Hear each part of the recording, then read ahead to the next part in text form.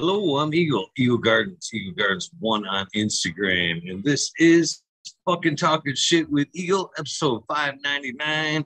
I've got a great episode for you tonight. Mr. Astro Charlie, you want to tell us how you're doing and, of course, where they can find you? Hey, good evening, everyone. Cheers. I'm Astro Charlie. You can find me on Instagram at _ Astro Charlie _, just like my name in the corner.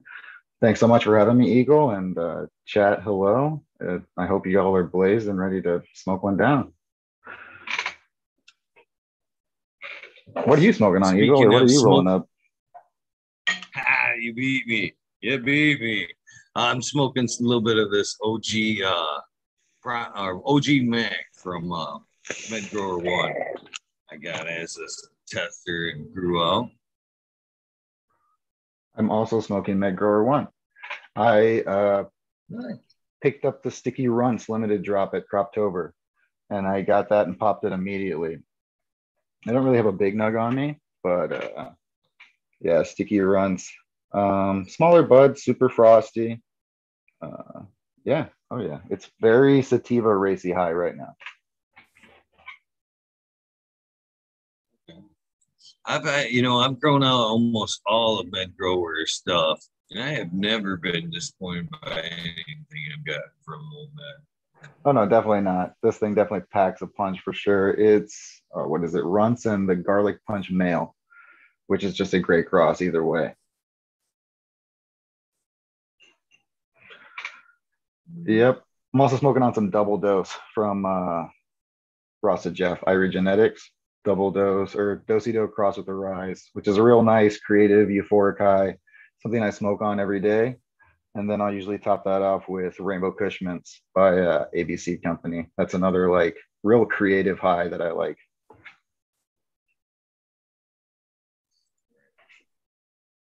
So, yeah. So we used to start this off right where in the beginning.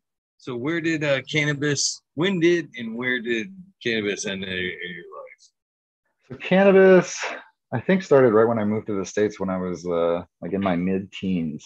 And I think it's how a lot of people start, right? You know, smoking in somebody's basement with your friends and getting goofy and not even knowing if you're high the first time, but maybe even pretending you are, and then going through that spectrum of getting stoned in everyone's basement. So that's how I did it. I wasn't in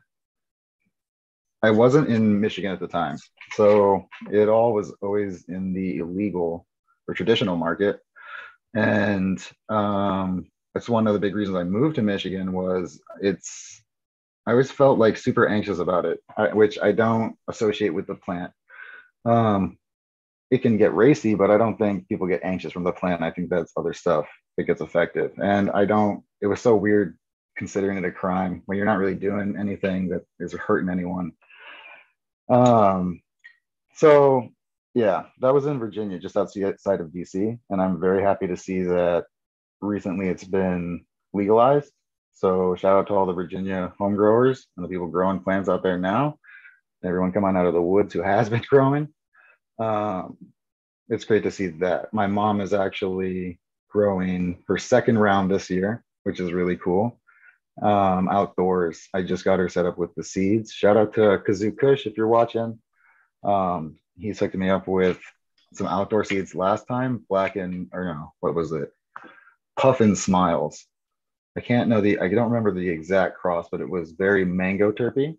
And she got one plant out of the whole thing and started the season late, but was happy with it. And I don't think, growing outdoor plants, she wasn't overwhelmed. But this year we got some more Kazoo Kush stuff going. She's got a lot of stuff pop so she can try bunch of flavors. So yeah, shout out to Virginia and everyone out there who's growing. That's where I started smoking, Virginia.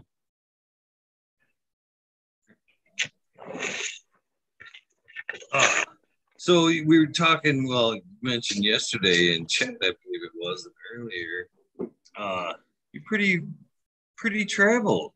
So Virginia as a teen, were you born in the States or did you travel to the States? Yeah, so I was born in the States. My my it's super complicated.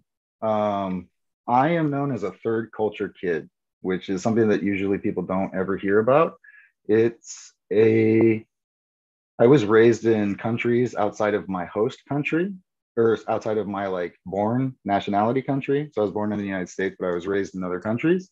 And my culture is based off of a multitude of different cultures that I grew up in. I moved to the States when I was like 15 ish. I was born here, but then I left like 2 months later, and we would come back every year. So I guess I'll screen share because I guess it's a road trip. Um, yeah, here we go. So yeah, my dad is from Michigan, and when he got done with college, he decided to join the Peace Corps.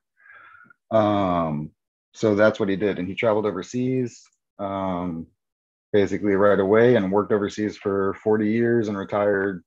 Later, working for USAID, the United States for International Development. So I'm not a military person. I'm not like part of the church, like missionary-esque. I'm just a normal people. My dad was just trying to help impoverished countries, developing nations. So I grew up, originally I moved into Pakistan, and I lived in Pakistan for a little bit. And then, sorry, first I was in Sudan, and then I was in Pakistan in Khartoum. I lived in Khartoum, and then I lived in Pakistan in Islamabad. It's loading. It's kind of slow right now. Yeah, I lived in Islamabad, Pakistan, right up here. And then those were kind of short stints. This is around the Desert Storm, Desert Shield era. So kind of like 2-ish, 3-ish years, 1 year section. And then I moved from Sudan to Pakistan to Malawi. We were talking about Malawi gold yesterday. You guys were talking about it on the Weed Nerd World. And I say it's South Central, but I guess it's more on the eastern side. And I grew up in Lilongwe, which is the capital of Malawi. I lived there for 6 years. It's one of like the main countries I feel I'm associated with, or I do feel like I grew up there because I was there from, I don't know, 4 to 10, something around that, I'd say. I lived there for 6 years.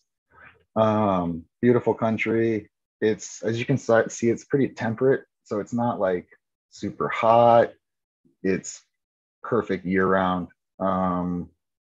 Yeah, it's a beautiful country too. So I really like Malawi, and then I moved from Malawi to Bolivia. And I lived in Bolivia for 6 years in La Paz, which is the highest capital in the world. It's, I want to say it's like 2 miles up. I think Colorado is known as the Mile High City. La Paz is 2 miles up. It's double that. It's the longest airport in the world because the air friction isn't there. So it takes planes a lot slower to land. And when you get off the plane, they have oxygen tanks because people will faint. It takes about 10 months to acclimate to the environment. And here's a fun one just to lighten it up is there's a big lake called Titicaca, which is the highest navigable lake in the world. So that's pretty cool. And I really like Bolivia. I lived there for 6 years till I was like, 10 to 16. And then I moved to Washington, D.C., or Virginia. DC is like the DMV, the District, Maryland of Virginia. Northern Virginia is just kind of its own little monster of stuff compared. And now I'm here in Michigan, which is amazing. And I freaking love it here. Yeah, and I'm in the Southwest region. Everyone's around here. Hit me up anytime. I'd love to hang out. So that's it's a long trip. It's kind of complicated, but I figured if I was gonna like tell it, I'd tell it all. That's a lot of fucking travel, man. All in your younger years. So do you feel as you all that travel in your younger years? Do you feel you got all out of it? You could have if you would have waited Yeah, a little bit longer. It's a blessing and a curse. It's kind of how I've always said it. I think moving around, I don't have a home per se, like I'm a nomad. Um, but I have, with my own eyes, I have a lot of cultural education. Um, Things that I've witnessed, I don't have to read in a book per se. And like I've been there, I've seen it, I've experienced, I've smelled it. Um, I've also been overseas later. When I moved here, my parents got divorced, and then my dad went back overseas. So I've been back over to see him. He spent a lot of time in Asia, Southeast Asia. Um, so he's remarried to a wonderful Cambodian woman. And so I've spent time. I've been to Japan. I've been everywhere except for Australia and Antarctica. Just travel wise, I've those are the places I've lived, but I have like been around a lot as well. And it's real fortunate, like because of my dad's job and stuff like that. It was just an opportunity. I don't like flying though. I'm done flying. I don't want to like get on planes. My statistics, I grew up on planes. And to get from Virginia to, because we would come back, I have family in Virginia and I have family in Michigan.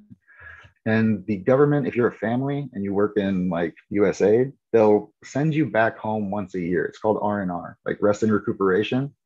So they'll send your family back during the summer, usually when school's out, and you can go visit your family, and then they'll ship you back and they'll pay the air costs. Um, and but to get to Malawi, it's like 4 flights, 4 different planes, and it's 30. Like it just takes a long time. Statistically, I don't want to fly anymore. I'm just tired of it. So I'll drive anywhere, but I don't want to get on a freaking plane anymore. What about I you? can Like, see that. have you been I can overseas? honestly see that. No, no, I haven't. It would be awesome, but not yet. Uh, so pretty well traveled and cultured. Is the downside of that is possibly, I'm guessing, grew up a little bit too fast. Didn't Yeah. necessarily get to enjoy the childhood like you would normally would. There's also the fact that I don't have. I've always known that I don't have a stationary home, so it's not like that's my best friend that I've known for 20 years. I have now. This is an insane thing. Is I've had one group of family that I have known since I lived in Malawi, and his family. I want to say his dad's like from Denmark, and his mother's from Malawi, and they live there. They're not from the government. That was their thing. And he moved a year before I left Malawi, and then I moved to La Paz, Bolivia, and I was playing on the soccer field, and I looked over to the left, and he was there at my school. Like this dude that I grew up with in Malawi, Lilongwe, Malawi, out of any place. Shout out Mark Nicholson. I love you, brother. He's doing really good things. He was working for John Hopkins. He works with the brains. He's a really intelligent guy, and really creative as well. He's a writer. Um, so that's super strange. Um, and then he later moved to Baltimore. So it's super crazy. It's a small world. But I don't have like a home base. I don't have friends that I've known forever. It's hard to keep up with people. The other downside is because I was in developing countries, or however the proper term to say it is now, is I've been evacuated and I've just seen poverty and crime at an obscene level, an unnecessary level. And that's what I guess you're saying is like growing up too fast. Um, so yeah, but that's why it's also a blessing, and you got to count your blessings. And there are good people and bad people in every race and religion and country. Like, but there are amazing people everywhere. Cheers. Yeah, cheers. I'll let you take your rip. So, do you have a favorite region that stands out as one of the special places you visited? I'd say Malawi and Bolivia. Like those are the two places. They hold different special places, but yeah, those are the two.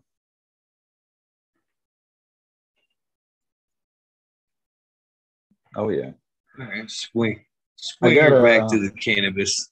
Yeah, Oh, yeah, go there you ahead. go. Mika. Oh no, I was we were kind of talking about tattoos earlier. A fun story. I went to Cambodia when I was 21 and I was at the Angkor Wat temples. Just it was the last day we were in this in Siem Reap, which is the city, visiting Angkor Wat. And I asked the tour guide, I was like, "Yeah, find me a place to get a tattoo." And he's like, "Oh, I don't know about that." So hours and hours later, he shows up and, "Hey, I found a place. You want to go?" And I said, "Sure, why not?" Right. So we end up in whatever back alley concrete building, no windows. And I have a huge snake that I got sitting on the concrete floor by like a Buddhist monk with a homemade machine and sewing needles. It's not traditional, but it's like prison style. And that was like 6.5 hours. Super just, it's not the greatest tattoo. And it's huge and all big black work that's, busted out kind of. But um, it was a very cheap, large tattoo and a fun story to do, you know. You got what's like? You Okay. got a crazy story like that? I know you usually have a regular tattoo artist that you go to, but do you have the back alley tattoo story? No, no. My first tattoo basically was a rundown biker. It was actually in a Harley Davidson dealership, but the guy was like off to the side of the building there, and his name was Art, work of art, and he was probably the most crude. I mean, he was probably the most stereotypical biker, I guess. You know what I mean? Woman come in and he was just vulgar and yeah, and which would be that one right there, the Buster Bunny with the Tommy gun would be the first That's one there. that's not good. The first one I got when I was underage, and I tried to hide it from my parents. So I'm not going to show it on camera right now. But it was done in the back of a nail salon by a guy named Tim. I guess you just showed your tattoo, so I'll show that big snake I was talking about. Let me put this camera down a little bit, just a hair. This is this big snake I'm talking about. Um, it wraps all the way around, tails over here. And it's a seven-headed snake called a naga, which is the protection of the dead, and it's a good luck charm. Um, yeah. And the other thing I noticed when I met you for the first time, so the first time I met Eagle was at Luzerne, Bigfoot Lodge, which I want to talk to you about later because I want to know what's going down with that.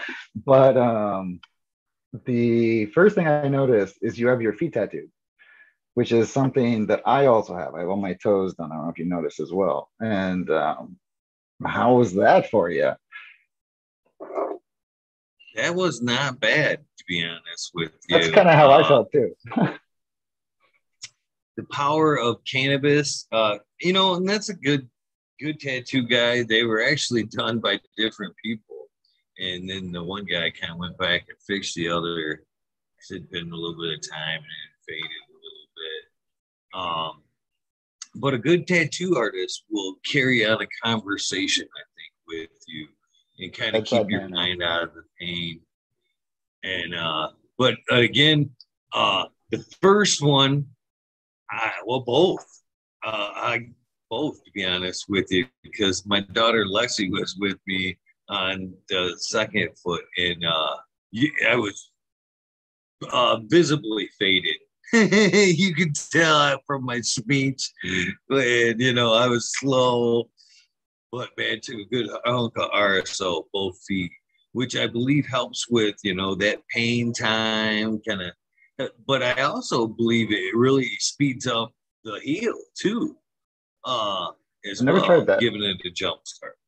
I've never tried like yeah, RSO or FICO or any high kind of concentrate. I'd have to try that next time. I want to start on my sleeve soon in the next like 2 years. I think I'm gonna go all flowers, like very vibrant floral, some abstract stuff, but I don't I'm gonna put any meaning behind too much of it. Just pretty things. What is the most painful spot you have then? I'm interested. or can you say on, you know? Yeah. Probably, well, it was the sternum, but That, yeah. probably because, well, it's a big piece. I don't know if you've ever seen it. Oh Maybe yeah, you I've don't seen mind it. showing. Yeah, go for it if you want. Uh, You don't have to, but yeah, that piece there that's an uh, awesome thing. was Like done in classic. 2 weeks. 2 weeks. How many sessions? So Two? we went in the first day and laid the black and a lot of the darks. I went in 3 days later and we pounded in a lot of the rest of it. And then on the 2 weeks, we went in and put in the whites and browns and did his head and then that orange piece right there. But by that third sitting in 2 weeks, it was so raw. I didn't tap, but I was probably the closest I've ever been to You didn't tapping. take breaks? You didn't Uh, take breaks like often? Because I've seen a lot of people do that. Yeah, props to you. I don't have my chest done, and but I've seen a lot of them done. I used to tattoo. I didn't do it for very long. I basically apprenticed and then I was around for a while. But I've been in the shop long enough. Yeah, like I was doing it daily. I was there 40, 60 hours a week. Um, yeah. Do you have your knee done? oh yeah, I'm done to I the like, hip from the yeah, toes. same. Yeah, basically. And I found that I have the back of my knee done, which was like the worst healing process. When people ask me what's the most painful, the back of the knee was the most worst healing process because it heals like plasma instead of like ink or blood because it's all moving and thick and stuff. Like it's a long heal and it's nasty. But the knee I hate. Like I don't want. I have the outline done and I don't want to go back for color. It's this drawing like I've done. This is the hatchet I painted it on, but this is what my knee is. It's a jaguar skull with like Aztec design. Yeah, and I just don't.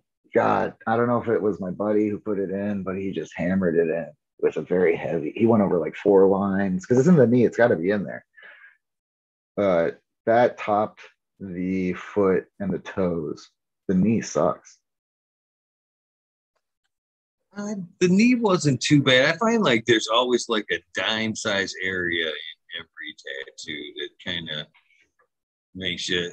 The inner thigh was a little tender. There was that dime spot there in the inner thigh that kind of made me squirm a little bit. This side of my ribs, which I have a red demon on, which this is my worst tattoo, and uh, this is too. You It's gotta been have done one. Yeah. twice. Oh, It's geez. it's been done twice, brother. Uh, Hmm. he said I drove 2.5 hours. He was the tattoo guy I was working with, and then I moved up here, and then I set up this appointment. We get down there, and he was late. If I remember right, I had to go get him. And then it turned out to be his birthday, and he didn't want to do it. And so he just like, well, we'll just pound out the outline and we'll call it good. I'm like, dude. I drove all this time. You know what I mean? Which I Yeah. learned the lesson here, not to push your tattoo guy for this reason. Yeah. Yeah. It was the first one I kind of gave him artistic freedom on, just let him go. And I wasn't happy with the overall look of the tattoo. And he, even at the end of it, after what was it, 8 hours, we went in on this thing. We got done at 12:30 at Yeah. night. Yeah. And Yeah. he it's all red shading. So he just pounded that side, You the have whole the side shovel with the shading. red. Just all, Oh yeah. yeah, it was painful, very painful. Then the That's a lot of second red. It's time, just red fill. yeah, yeah. So the second Yeah. time I went in, and the first time he looked at it, he was like, "Yeah, that's I'll do you again." A couple weeks after that heals up, come back in. Came back in, and he went over there with another 6 hours on that thing. And midway through, this is another lesson I learned with tattoos. Midway through, he's like, and again, that same shit. I had to wait for him. I had to go get him. Halfway through, he's like, "Oh man, I'm fucking hungry, man. You want to go get something to eat?" And I'm thinking, Yeah. I'll fucking go get you a burger, whatever. Yeah. And he's like, "Nah, man, let's go. There's a fucking sit down restaurant a couple blocks down. Let's go sit down." And it turned into fucking a sit down meal and a couple beers for him. And Yeah. it was like an Yeah. hour and a half before we Yeah. went back in on the ribs. And it was fucking painful as shit. Oh God. Yeah, man. I know how that goes. It sounds like a couple of my days or some guy that I used to work with. Um, yeah, people don't realize, especially in the tattoo shop, you'll see fainters. You've probably seen some people faint just being in there. I don't know if it's like a private studio or if it's just a public thing. Even people who get their ears pierced, they pass out. It happens, right?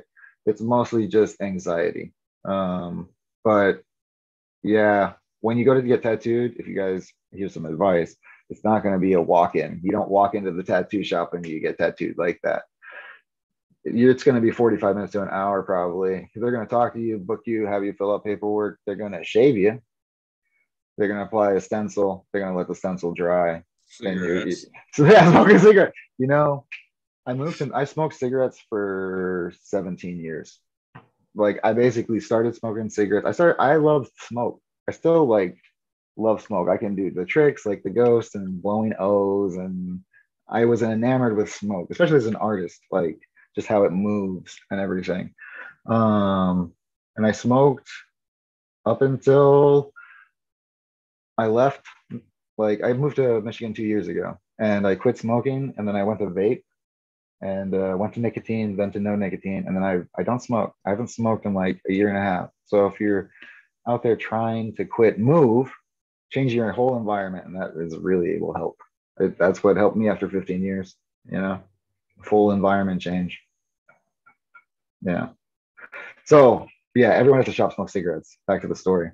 So it's a long time before you get tattooed. Are you ever gonna do your head? I promised I would stop at the neck. Yeah, yeah. I You know didn't what? say I promised my mom I didn't I say promised my mom that. I told her like I was going. She's very supportive. Shout out to my mom. I don't think she's watching, but she's always been supportive. And her rule or her like thing to me was just don't go above the neckline. So I don't have one, but I was at one point gonna have something behind the ear, like something you just couldn't see, like things like that. But yeah, I don't think I'll ever go above the collar line. You could have some you fucking know, sick shit though, dude. Like snake heads and like all kinds of. You got a good head for it, you know. man, I used to take a fucking this. I used to work with this. I don't know, obviously I don't see the back of my head, but I Oh yeah, guess now that I feel it, I guess I could see it, or we're in the placement in that flat spot right there. But this cat used to tell me all the fucking time, you need to fucking put an eye on that thing. Right in the back, it looked fucking cool. Big old fucking tattoo eye on the back of your head. that'd be some crazy shit. When I was like kind of getting out, one of the really hot things was getting either an angel or a demon behind your ear of it like whispering, like. And I thought that was kind of fucking, every so often there's a trend that comes out and people come in like, hey, can I copy this? And you start hearing about it. Um, yeah. And there are guys, I guess, who trace and whatever, I guess. I'm an illustrator by trade, so I always like to do my own stuff. I said I was going to do some show and tell, so these are some of my like more traditional illustrations. And you can kind of see the tattoo idea. This, man, that sucks. It's like silver and gold. But yeah, little rose. I like flowers, so here's a chrysanthemum for you. Man, shoot, F this light.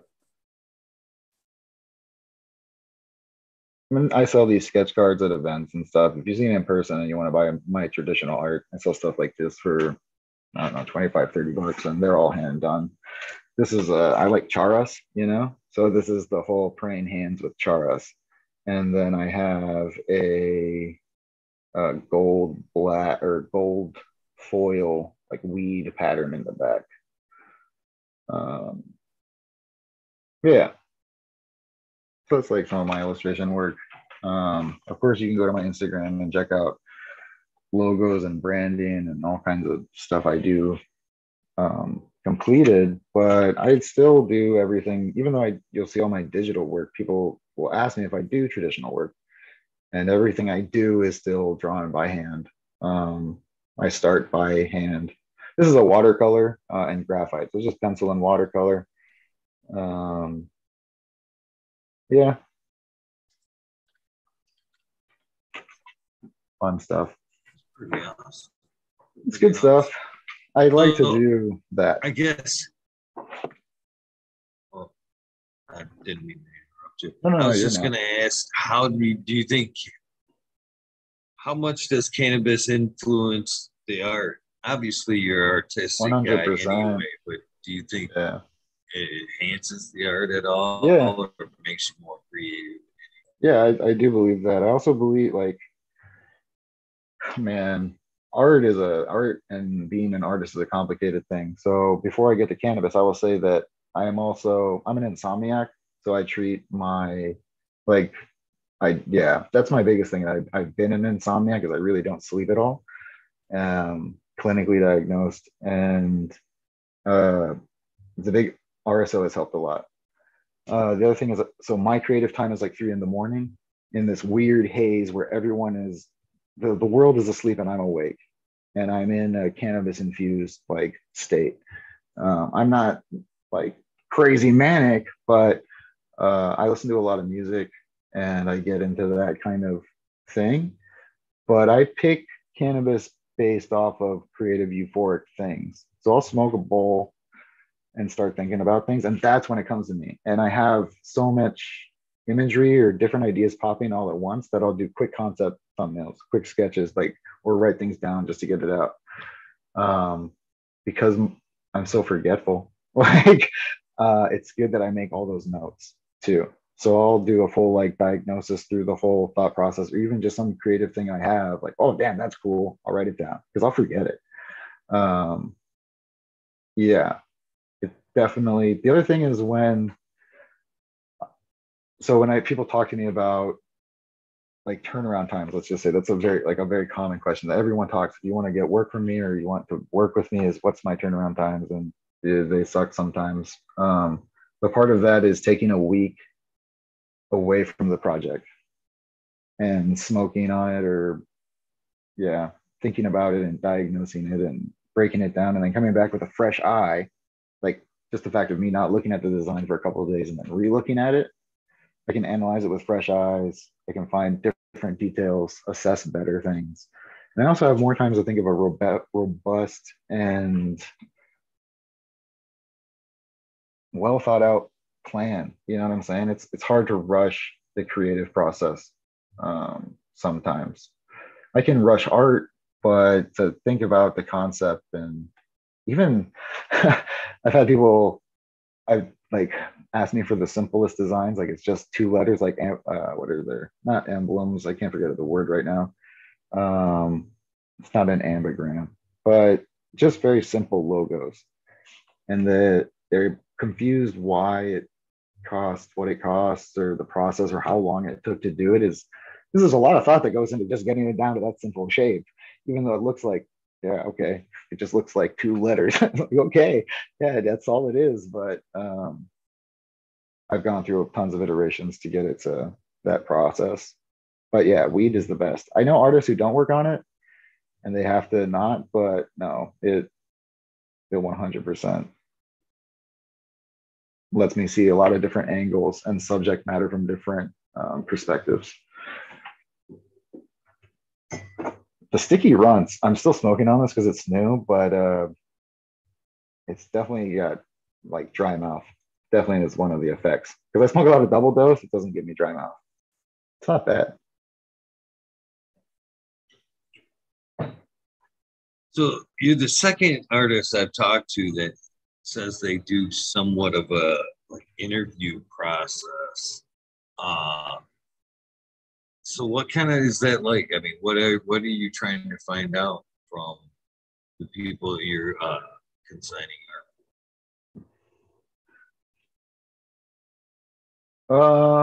I do have kind of a list. I'm there. Okay, so there's a lot of artists. The guy who you told your artist like go do what you want, be free, and that's great. I do like that. However, sometimes I don't know. Let's just say I have here's a good ballpark range. I have over 15 clients right now on my list. I don't have time per se to or I can't give you the best well thought out idea of what you want. I can't read people's minds. You know what I'm saying? So if you can tell me the best thing that you want, it's going to help me deliver that. I because I'm like an illustrator, I everything is done custom. I'm happy to work at whatever angle or crazy advanced thing that you want. We can do it. Your imagination is the limit. But give me some kind of guidance because if you say, hey, do it this, and then I spend 4 hours drawing three concepts or just two concepts, because there's thumbnails before that and then there's a whole thought process above that. It's just like a lot of time. And then I get to this point and you're like, no, I don't like any of that. It's like, fuck me. It's rough. It hurts sometimes. And that's what I see with other artists is it's because it's a personal thing. Like you're asking me to do my free thought and I think that this is good. And that can suck, you know? Here's okay. Rolling it all the way back to I watched Chad Westport and you guys the other night. I thought that was a really good conversation, really great one. And some aspect that I can add to this from my perspective is professionally is artist critique. I went to college for art. And fortunately, in your first intro year, they teach you how to critique somebody because you have a bunch of young developing minds and artists in general are empathetic and emotional or whatever. They're just on a different kind of, there's a wide spectrum of people. And it's rough. If you don't know how to talk to somebody, you can really offend them in a critique. I get critiques all day because I work later through a revision process of, okay, what do you think of this? And after you've told me what you like, let me try and deliver the best thing that I can. And then let's like, what don't you like? What do you want to add? And let's get that added and changed so we can move to a technical level where I don't have to do that many changes. But talking to people critique wise is good. And I think that people should take time to develop a deep thought. But to be blunt about it, it's a shit sandwich. You take a good compliment and a shitty compliment and then a nice compliment and you sandwich it. And it should be thought out. Like you shouldn't fake it. If you're critiquing my work, like here's a dab mat that I did with my logo. And you could say, hey, I love the logo. I don't like the cork, but I love that it's hand signed, right? Whatever, a sandwich of crap. And it doesn't have the other way of like saying is don't say I don't like this, but more of have you considered or I don't know. But so there's two things that I've noticed once you learn all that is that people, when you're a good artist, no one says anything about your art. And like if you're like a mid-range, people will say like a lot of stuff about your art, but they won't critique it. They won't tell you the bad things per se because they're trying to like uplift the spirit or whatever. Tell them the truth or they're not going to improve. Like critique somebody. And I agree 100. The best friends in my life, we argue and I talk shit to them. If you got something in your teeth, I'm going to tell you about it because you got something in your fucking teeth. and I'm not trying to be like mean to people, but I also think like if someone's watching somebody go out of line and wander down a path, like, hey, you're my homie, dude. Come on. Like, what the fuck are you doing? But you can still do that whole process critically and friendly and all that stuff. It just, you need to reaffirm with compliments. Yeah.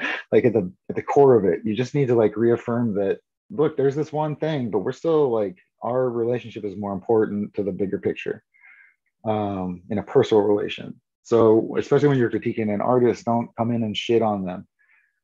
When you're working with an artist or your friend, anyone, you want them to feel positive about the relationship and put in the best effort that they can to be generous and even give more than that. And so if they're feeling bad about it or you're being rude per se, then there's a higher chance that you're not going to get what you expect already, which is going to piss you off more, um, to that, you know. I hope that kind of made some sense. It did. It actually kind of hit home. It's In a way, to be honest. it's I don't So, it, yeah, I don't advise anyone to go down the art path. It's hard. I put myself out there all the time, and I last year, like, I'll be honest, I've dropped the ball tons last year specifically.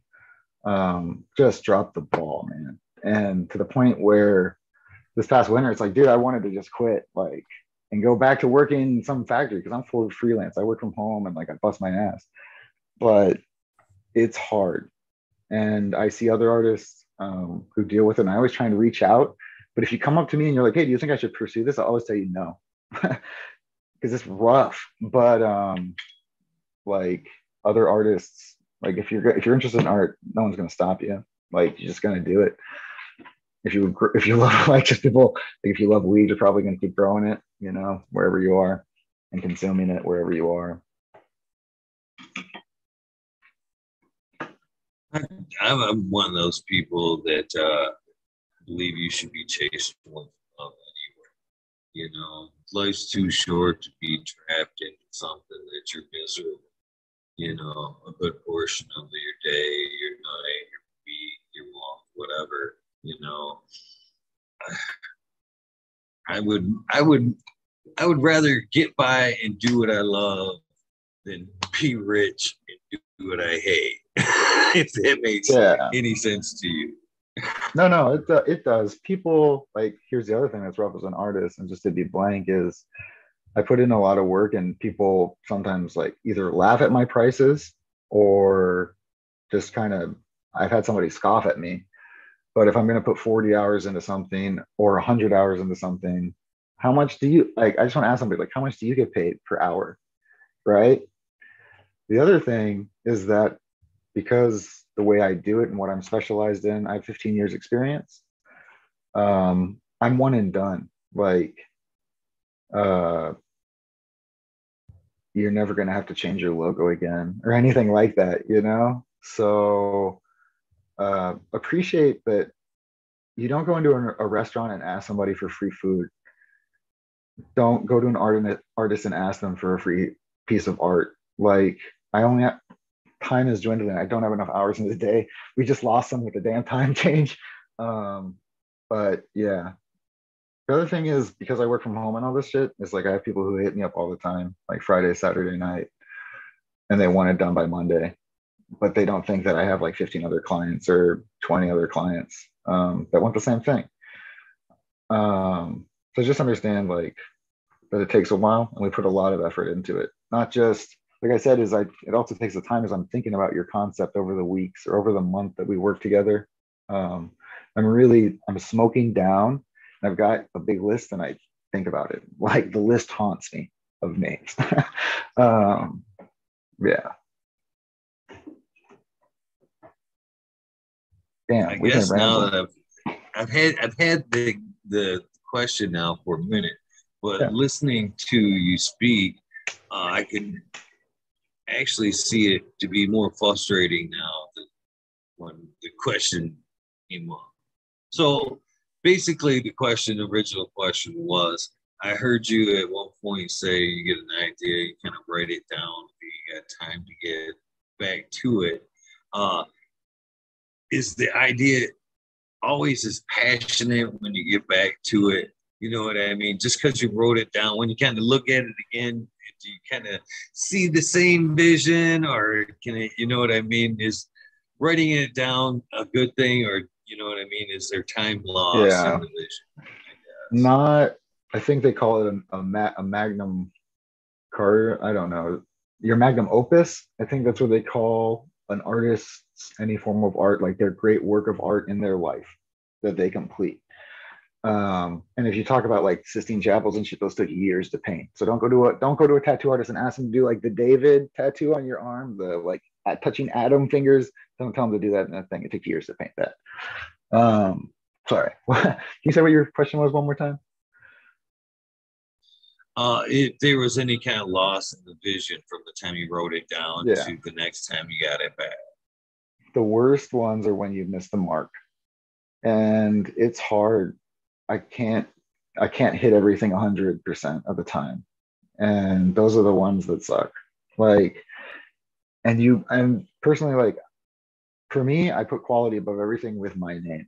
I don't want to put crap out there. I don't. That's not what, like, my legacy that I want to leave. I don't anything. I care about high quality stuff. So, uh, yes, the list helped tons. And sometimes I will definitely go back and reassess. Sometimes the worst thing is when we're late stage and it's just not coming together. Like revisions are coming and it's just like not changing right and all this stuff. But I also have to, I also limit revisions generally with clients. I've never charged anyone recently in the past. Yeah. Since I've started in the past 2 years doing it like hardcore, I haven't charged anyone for revisions. I'm very lenient about that because I want you to get what you want. But I say 2 to 4. Two major ones that take like, this is my stage. It goes rough concepts, you'll get pencil sketches. Then I go into digital inks. So I digitally ink a final, we go rough concepts, final pencils. Like you'll see a drawing that like, oh, this is what's gonna look like. Then I go to final inks. Then I color it. Then I vector, which is like turning it into a technical professional thing. When we start going into, well, I'm in digital inks of a character. I got a reference. Shout out to Madame Euphoria. But here, like, if I get it to digital inks and then she all of a sudden wanted to change the entire pose of the character, I have to go to stage one because I'm an illustrator, rough concept, pencils, digital inks. Like, there are people who take, there are public domain royalty free stock images that you can buy and bring in as assets and do all that stuff. Everything I do is by hand. All the leaves were drawn by hand on that, all the dog, the everything. There's no copyright issues, there's no anything. I am happy to do domain royalty graphic mashups and stuff like that, but every project that I have is almost like sheets of paper that you'll never see, but no one ever sees, not even the client, because there's crap all over the place. So I usually send like the best thumbnails and like the best finals, but there's 5+ drawings for everything else of shit. And then when I get to the digital level, I have folders on my computer where it's revisions plus revisions. I had to clean off my computer last night because I was running out of memory. My computer actually shut down while I was working on a project. Yeah, there's a lot more than what people think goes into it. And like I said, I try and deliver all that. But the other thing is, because I'm running my own business, is I have to do all the consultations. I have to do all the meetings. I have to do all the follow-ups, and I want to give everyone my full attention. So a proper consultation should be like 30 minutes to an hour, you know, and in depth. Like I have lots of detailed questions because I want to get somebody the best thing. Yeah, yeah, it's hard. I want to shout out like my girlfriend Natalie Bradford Art and 710 DPO and like martial artists and Kingfisher Design and Kazoo Kush and everyone out there who's like an artist. it's rough. And I feel you. And if you ever want to talk to me, like hit me up. I'm happy to just chill and vent. So another question I had kind of to creation, I guess. And it seems like now that I listen to your concept of how you go through things and how many things you go on, it makes what I'm about to ask, it seems like it's more difficult to obtain. So when you start a project,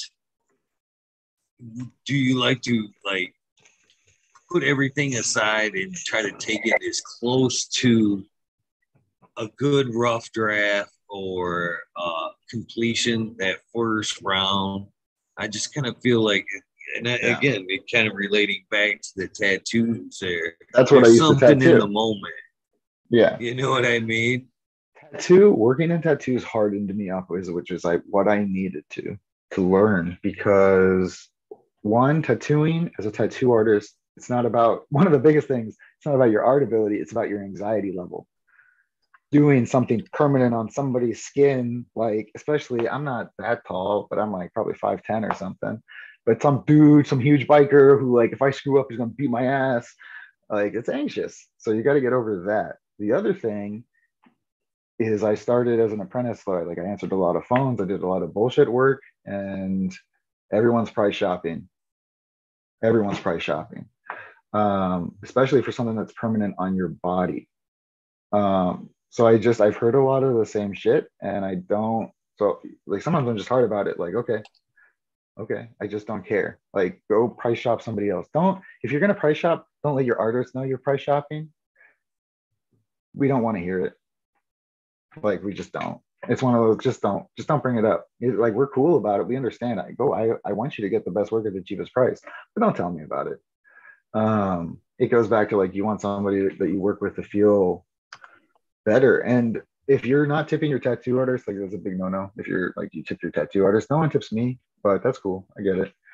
Um, yeah, there's a whole different thing. When it comes to my art, people so I price things lower than like tattoos. Like somebody wants a full sleeve, like you want a $650 piece. Like my generally my logos don't cost $650. However, if I do a logo, I'm doing main imagery for your brand. You as a client, you should look at it as an investment. I could bring up a bunch of statistics, which sometimes I will talk to clients about that shows 90% of clients want professional logos and then these are how you get them and they'll want this and that and this and that. I'm going to increase the value of you, and that's what I'm here to do. Like I like Japanese traditional tattooing, so you would have a usually those guys decide what gets tattooed on somebody's body, like the artist decides, and you hang out with that guy for a couple months or a year and go out to dinner with him a bunch, and then he decides, oh yeah, you're a tiger, like you're a water lily, you're a dragon, and he tattoos your whatever full back or shit. um Yeah. So I try and give everyone the full attention in that regards. Full back tattoo, man. Talk about I am that's the one area anymore, like a sleeve and stuff like that, you know. I'm wanting things again, I hate because I want it there's again, I think there's something in the moment. The Yeah. artist, you know, sees, you know, It's the gonna it's proper also shading and gonna I yeah, is it's it gonna harder increase to your get value. back to that moment? I Like mean, if you have tattooing, to come back, is it the same? You know what I I mean? Are you in don't the same place? not Like, ah, really. It's a shit. tactile thing, like No. holding machines like that, like the weight of a machine and it's corded. Um, I don't know. People don't think it as much, but tattooing is very bloody. Like as a tattoo artist, like man. Um, and like I don't know. I just don't. I'm no. I do think about it though. There's the traditions. I here's another thing about art that young people, artists, or I get it in a general questions, is I'm a believer that you can teach yourself art. It's not an innate talent. You don't have to be like talented. I had some talent when I was younger. And because of that, I think I had like some ego and I kind of pissed away some of the years. And I saw people who I thought were worse artists than me just bust their ass and get better than me because they were doing education. So later when I came back, or like over the years, I've always looked at it as learning, especially as an illustrator. I couldn't, I was talking to my neighbor about this, who's like an older lady. She's retired and stuff, but she's a mechanic. I'm not a mechanic. And I was like, I can't draw a carburetor. And she was laughing. She was like, you couldn't draw a carburetor? I was like, no, I don't know. Like, what I could draw a spark plug, or I could draw like an engine block, kind of, but I'd have to use a reference. Um, so I'd have to pull up references, but I can draw characters and stuff because I understand anatomy. And that's the biggest thing, is like education of the items. I draw flowers because I understand what a chrysanthemum looks like. I understand what a peony looks like. I understand what cannabis looks like. I think as an artist, especially somebody who does a lot of cannabis stuff, being a grower widened the range of my ability and spectrum to use life reference and understand the plant. Because I've done plenty of like, oh, draw weed leaves and stuff. And I would have just, and if I was just a smoker and I didn't grow, I wouldn't understand the plant. That it's, I don't know, but you have like, with branches, they'll like Y off, you know, like you'll come up one off and then it'll come branch off structure wise. I don't know, there's tons of things to think about. That you could have a Christmas tree weed, like a cannabis plant, if you didn't top it, or you could top it and make it a bush, right? And the different variances of strains that you can grow. That has helped a ton. Yeah. Yeah, it's all studying. So here's some cool, like weird show and tell stuff like that people don't really see ever. So here's some like Dragon Punch that I grew. It's That's nice. Yeah, it's all right. Yeah, it's good. Thank you. But I turned that into these pendants. Like I resin cast them. So it's real cannabis, like sealed in resin. I usually have them as pendants and stuff. I keep the provenance. Like if I didn't grow it, I keep the strain, or I get it from other growers. I also will make like funky ones. So this is a gold sealed, like sparkle one with gems. Some of my favorite ones, and this is dipped in like gold leaf, but it's got a honey drip, like sauce on the rocks on it. And it's all real weed. The hardest things to do are these leaves. Because they're so, you got to do when they're dry and fragile. Yeah, they got like a hollow, it's really hard, man, because of this light, but they have a holographic like reflection on them. And then I also make the most out of the plants, but I make stands. Like I use my stalks, I save them and I dry them, and then I cut them and whatever. I make stands for the necklaces and shit. So you can have the stalk of Dragon Punch with a Dragon Punch pendant and stuff. This is rosin, like a fake rosin pendant I made, like hash rosin. And yeah, I sell these at events if you see me in person. I'm trying to set up an Etsy, but some of the other stuff I'm doing is they'll be wire wrapped, like now, jars. So I'm trying to upgrade the quality and shit. Yeah, shout out to Madame Euphoria again. She's also supplied me with a bunch of cords to hook up all the goodness on. Yeah, I got my hand in a lot of pots. So, okay, going back to this, like I just mentioned that real snippet, don't be frustrated at an artist if they post other work on their Instagram or if they work on other things. One, I have other clients, but I need personal creative expression. When I work nonstop with people or clients, which happens, like the trenches, my busy season is coming up right now. I'm very like in demand. So if I don't respond to messages or shit really fast, like, but I do need some time to do my own thing. Because it bottles up, and that's where you can get like pent up, and you need to express yourself in a lot of different ways. And I'll like put a paper on the wall and just smoke weed and draw like real big things, like just to get my whole body in a motion of creative expression. Yeah, and that's not like a later technique is like, or an advanced one is life drawing models. Do it standing up and teach your body to draw. If you draw small, start drawing big. Step out of your comfort zone. Don't copy. and learn from life, you know, and grow a lot of weed.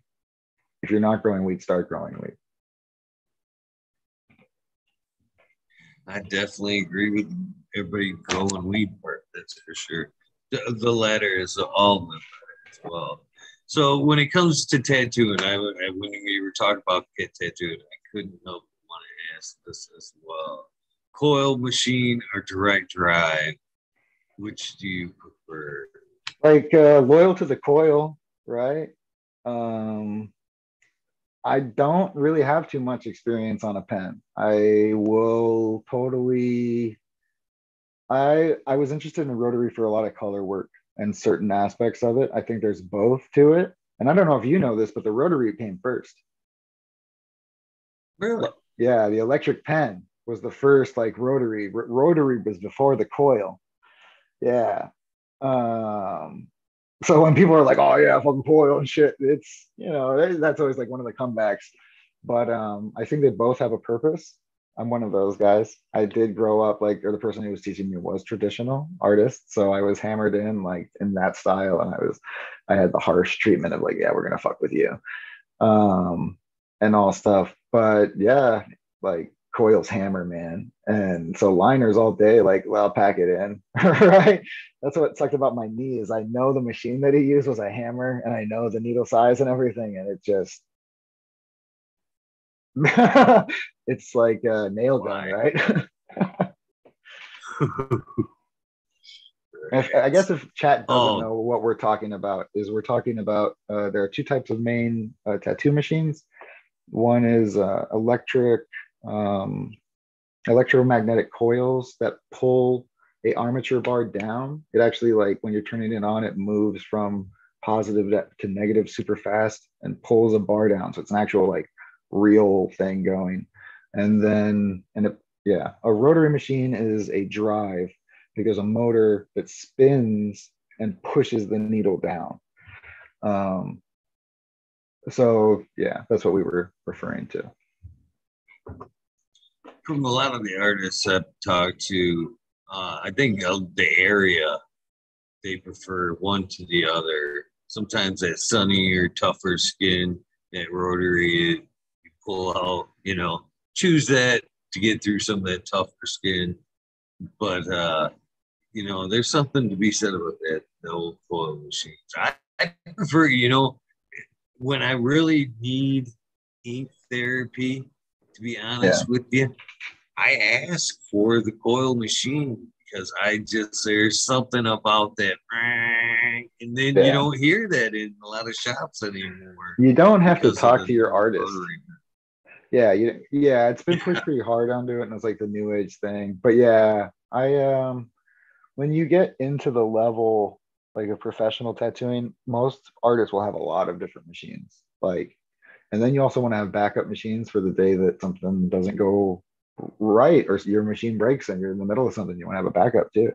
Those machines are expensive, like the good ones. So I've known people they go through phases. People who will like buy a new machine and then that's their new thing for a bunch of months, and then they'll get another new machine. And also, just like you said, where it's just depends on what's going on. That the right the right tool for the right job in art. That's very true, especially in like I coming out of college, I did woodworking. I used to program saws and build grand staircases. And in woodworking or manufacturing, it's the right tool for the right job. Measure twice, cut once, all that good stuff. Um, but the same thing in art. Sometimes you have to have the right tool. And in tattooing specifically, they don't talk about it. And I'm not going to mention any like real things because that's not really my place. But there's a lot of things that a client or people who get tattooed don't realize that the artist is thinking about through the entire process and doing. And one of the biggest things, which is the secondary, is like the sanitation and the safety of them. That's the number one priority in most tattoo artists. Um, and then the artist like secondary stuff. So yeah, Well, a good artist, and I again learned that the hard way with the old demon. By the yeah, way, the demon concept was, everybody's got that demon. keep Oh it yeah. close. You know what I I mean? Was kind of the thought there. But the funny thing about this is, and again, a good artist will take your piece into consideration and your body into consideration and your skin movement into yeah. consideration. This demon, because of where it's placed and how it's placed, as I raise and lower my arm, makes so many different facial expressions. A lot of Yeah. times I'm fucking, if I'm like really high and I jump in the shower and get out, there's a lot of times I'll get out of the shower and I'll be like happy demon, mad demon, sad demon. You know what I mean? I have the Because there's so much travel. I have this a screaming hand. I don't know if you know, like you skateboard, like when you were younger, you still skateboard? No, I rode freestyle. I'm more Ah, freestyle yeah, that's how it bikes goes. rather than Man, I'm gonna stand skateboard. up and try and show this. It's fucking hard, but it's I have a screaming hand on the back of my knee, and so like I can make Right it on. walk and talk like when I do shit, because it's got a mouth on it. Yeah, it's a fucking weird one. At this point, because I was gonna be a lifer and just be really tatted up, and that's what I was gonna do professionally for a long time. My shop that I used to do it out is all closed. Like all the artists left, and I don't know what happened. Unfortunately, if anyone of those guys are listening, I hope you're well. Um, but I don't have too much meaning behind the stuff I want. Like I told you on my sleeve, like I just want it to look cool. I want it to be like really fucking awesome and a work of art. I want people to walk by and be like, holy shit. You know what I'm saying? And not just because it's like, oh damn, it's a lot of ink, but like, oh, you know what I'm talking. You go to the conventions and stuff. No, You got to now go that to a I'm well convention, man. tatted, I need to. Yeah. It's like I've had some of my best tattoos done at a convention. And in my opinion, the first thing in getting a tattoo is research an artist. I know that I know that you've got a really good artist that you work with regularly, but a good way to start is look up a convention because it's a mass conglomerate of a bunch of people, and a lot of them are very talented. So do research before you go to the event. Find the person you want to work for. Get there early the first day and beeline it to them. Or like, and pick up three or four, like four artists, because some of them might be booked and things will happen. So like, go to your number one choice and then two and three and see what their prices are and what they're doing, and then pull the trigger, man. Get tattooed at the convention. It's a hell of a fun time.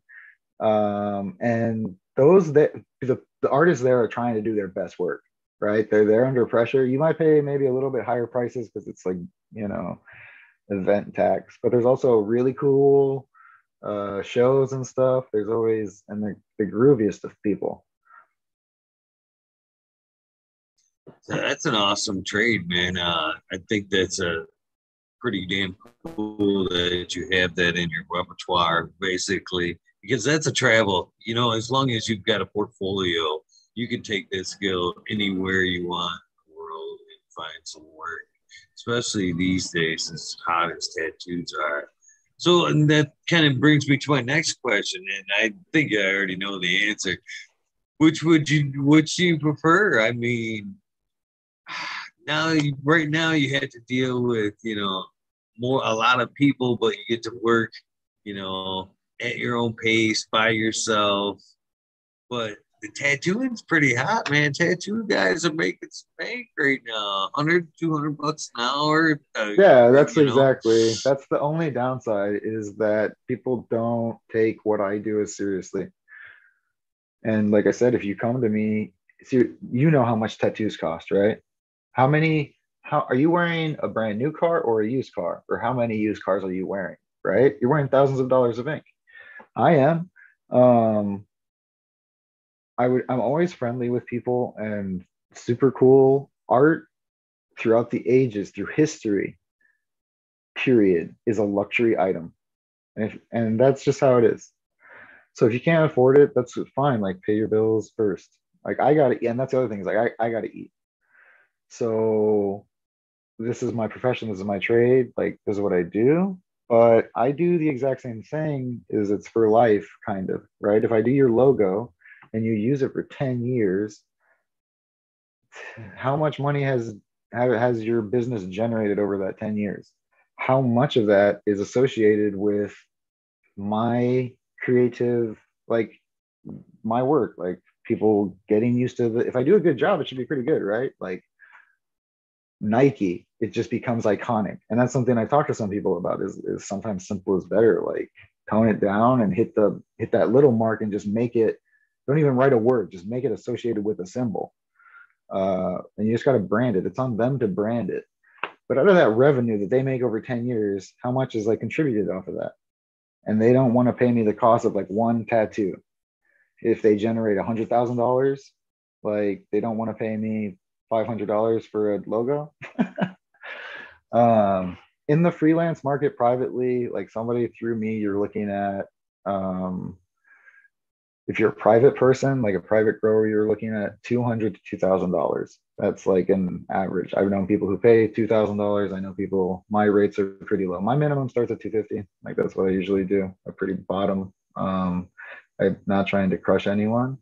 But if big businesses come, then the price ups significantly because of that. Like I said, the amount of thing that's generated off of my image, like working for Walmart, right? Or Nike, it's associated that icon, you know. And there's multiple ways you can do it. You can do royalties, but generally it's just like you pay for one item and you buy the rights to the piece of art and then you do what you want with it. Yeah. But the other thing people don't understand is like if you don't sign a contract with somebody, the artist owns that art, period. Like intellectual property rights. As soon as somebody creates something for musicians or anyone who's making a painting, like you own that. It's yours. And you own the rights to it, period. You don't have to go get it copyrighted. You don't have to get it trademarked. You own it, period. You own the rights to it. So if I didn't sign a contract with a big company and they printed all my stuff later, and then I could sue them later for being like, oh, you're using my image without my rights. So it's a whole weird thing. And when you get into corporate logos, there's a huge spectrum of like, oh yeah, I knew a buddy who wrote it on a napkin at the bar and we made it for like $200 to, I think, forget what company. It's a huge company and it was a $2 million change to their logo. And it's literally like a font altercation and a different shade of blue.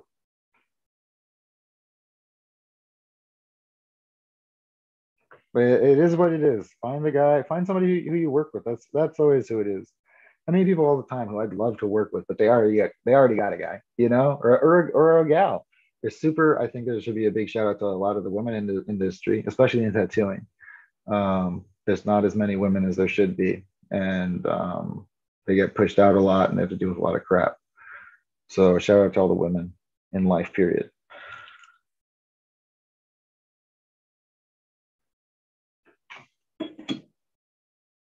So, are there some in particular strains that you like to smoke on when you're in the creative or wanting to be in the creative mindset?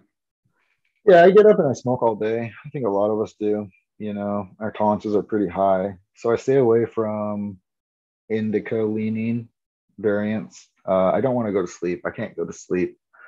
Uh, I Right now it's Rainbow Kush Mints by ABC Company is a really good one. It's a great flavor. It's a great thing to grow in my garden as a plant, period. So it's like long-term keeper, favorite daily smoker.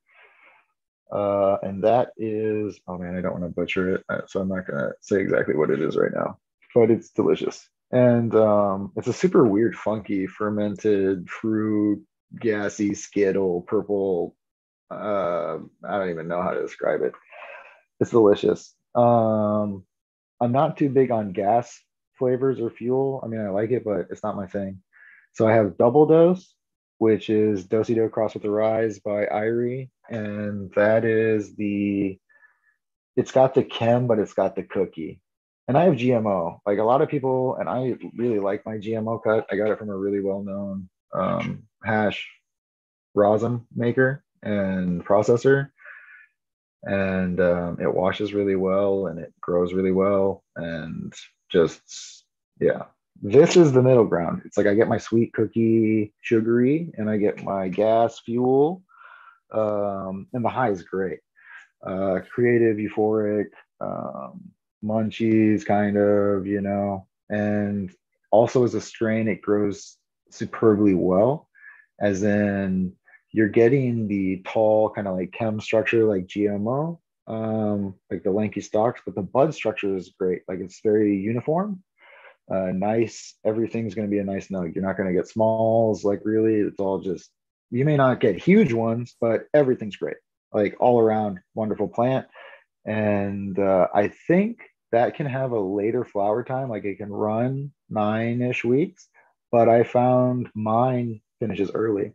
When I pheno hunted it, like it was just the keeper out of the lot. Like it was banging on all cylinders, and it finished early. And I was like, fun. Easy one for that. And most everything I pop and I hunt myself. The most recent thing that I've hunted over this winter was Starstruck from Ivory, which is really nice. And everyone who smokes that says the same thing, that it's like getting high in high school. I've had 3 or 4 people say that experience is that giggly, bubbly high.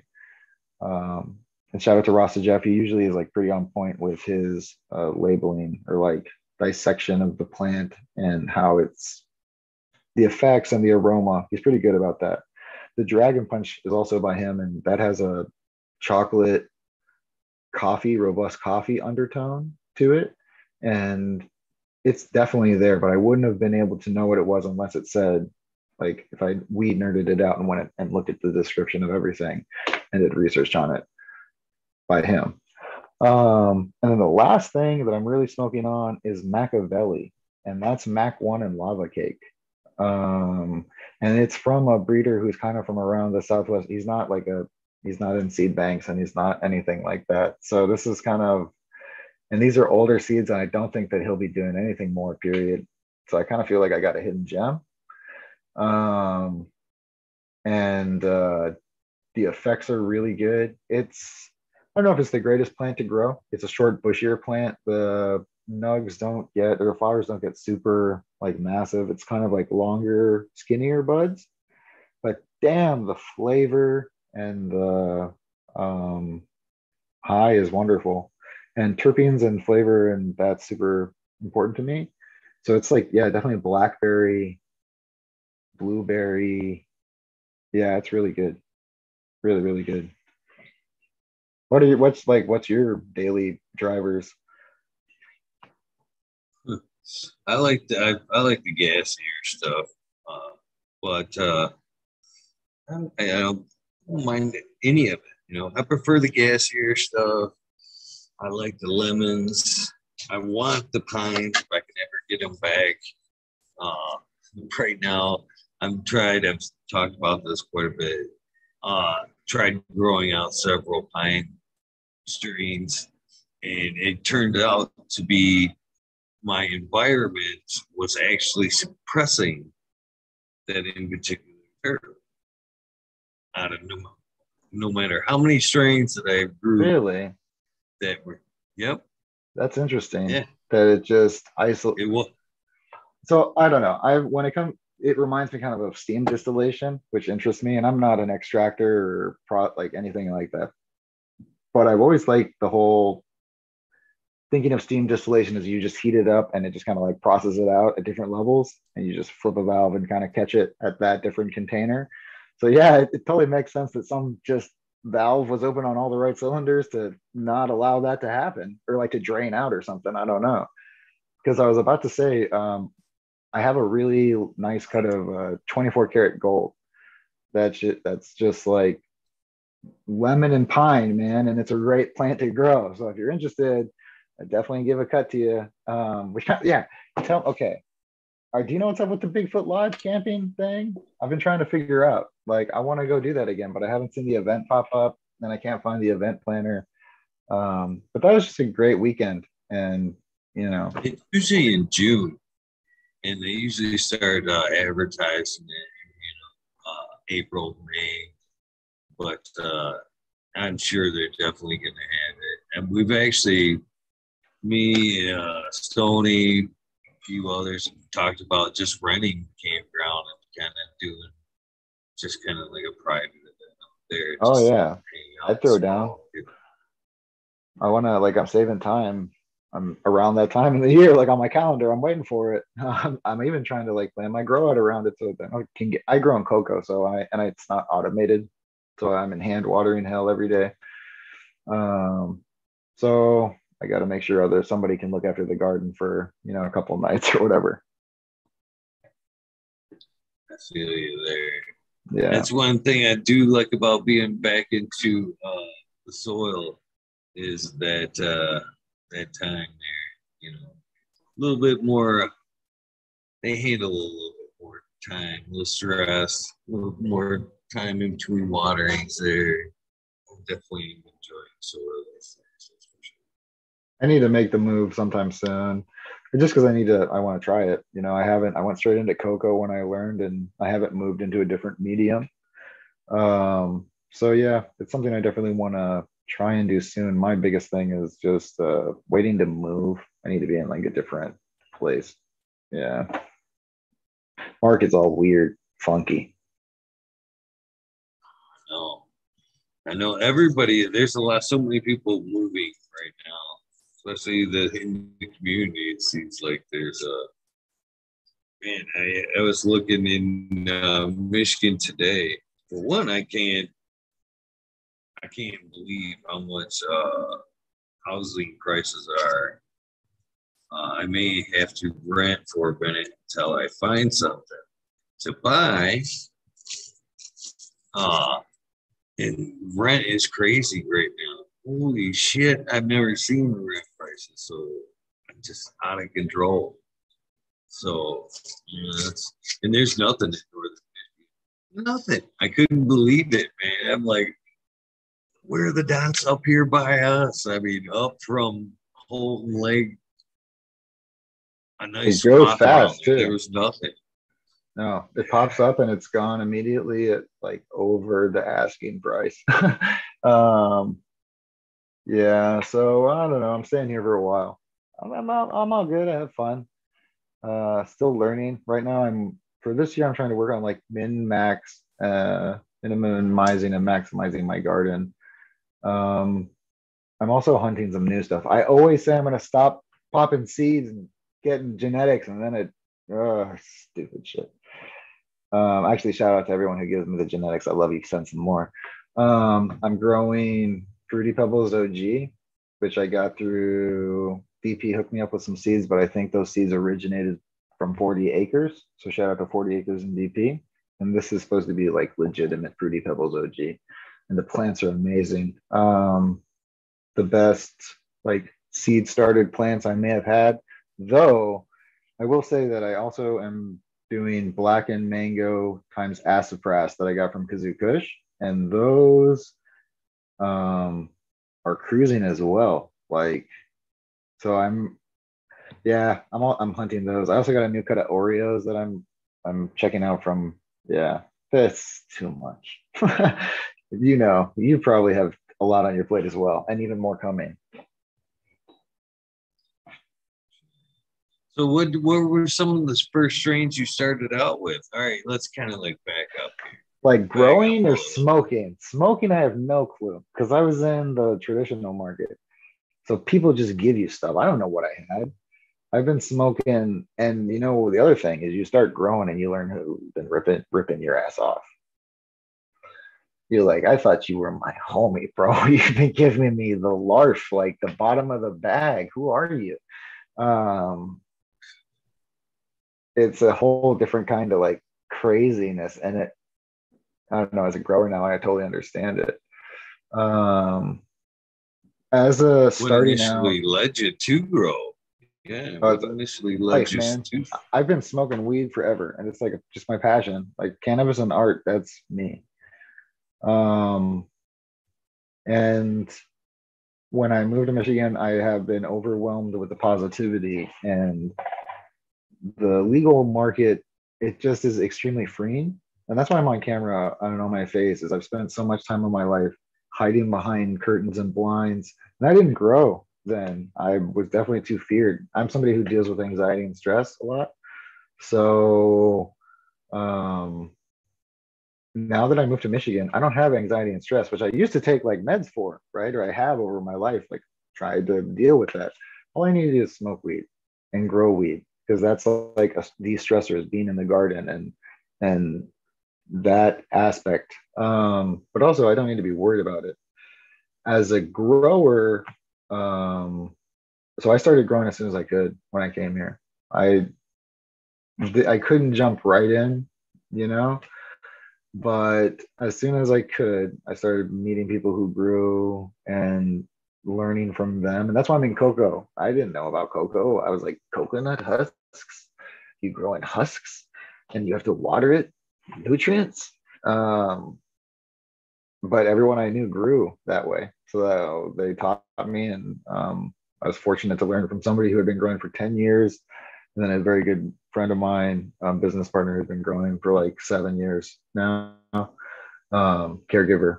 The caregivers have been awesome, like here in Michigan and just in general. Tattooing is, there's a lot of gatekeepers in that industry. And it's a traditional industry, as in you're kind of joining the circus when you join that trade and you don't talk about it. I may have said too much already tonight, to be honest with you, telling people about coils and rotary machines. The growing world is the complete opposite, as in people will give you free seeds. People will give you free equipment. You'll be like, man, I'm trying to buy a tent. They'll be like, yo, I got a tent. I got 2 lights. I'll bring them over today. You ready to go? People are super friendly that I found, you know. Of course, there's the general rule because I'm coming from like traditional market, and the first rule is like don't ever tell anyone you grow, and don't ever let like anyone come to your place and all that crap. It still applies to things, but growers love exists, especially throughout all these communities, through all the podcasts, through all the Instagram community. Growers are the best community I've ever been involved with. Artists can be shy, but a lot of us are not full ego driven, but there is an ego, and we are trying to like work ourselves up. Growers are help most everyone out. One of my favorite things to do is give away weed, like just give free weed to people. Yeah, I do it all the time.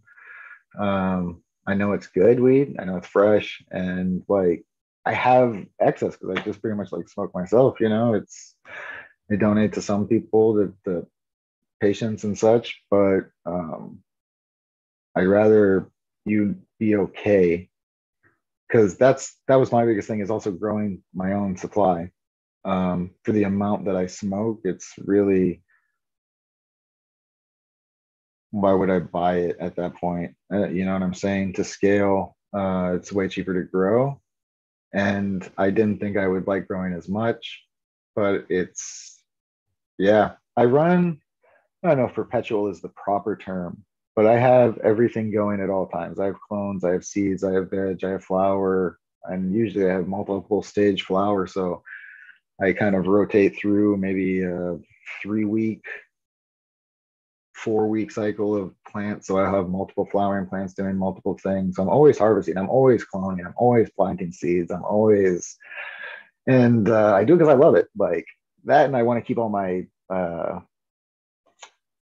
cultivars and all the stuff I've hunted around. You know, everything that I have grown. I know we've mentioned Stony, and shout out to Stony. I think he grows. He's grown a lot of plants, but he hasn't cloned them all. You know, because I've mentioned the first time I met him, I was like, oh, let me get a cut. He's like, oh, I just grew one plant. I was like, damn it. What was it? Alien Runts, Tahoe OG. I forget what it was, but that was so good. Stony grows really, really good weed. Everything that I've grown, I back up, I clone, I grow it for about like 2 or 3 times. Sometimes I'll cut it. Like recently, I chose to get rid of one plant early out of my garden, but I'll also cycle the stuff. So I'll hold a couple strains back and then be flowering some. And then as one drops, I'll pop in another. Yeah. Yeah. I always got stuff. Um, yeah. You do too. I mean, look at all the damn tents.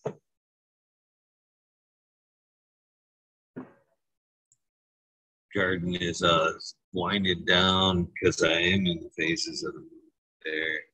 So I just kind of want to address something in chat. I see this a lot. It's that I can't find a good pine strain.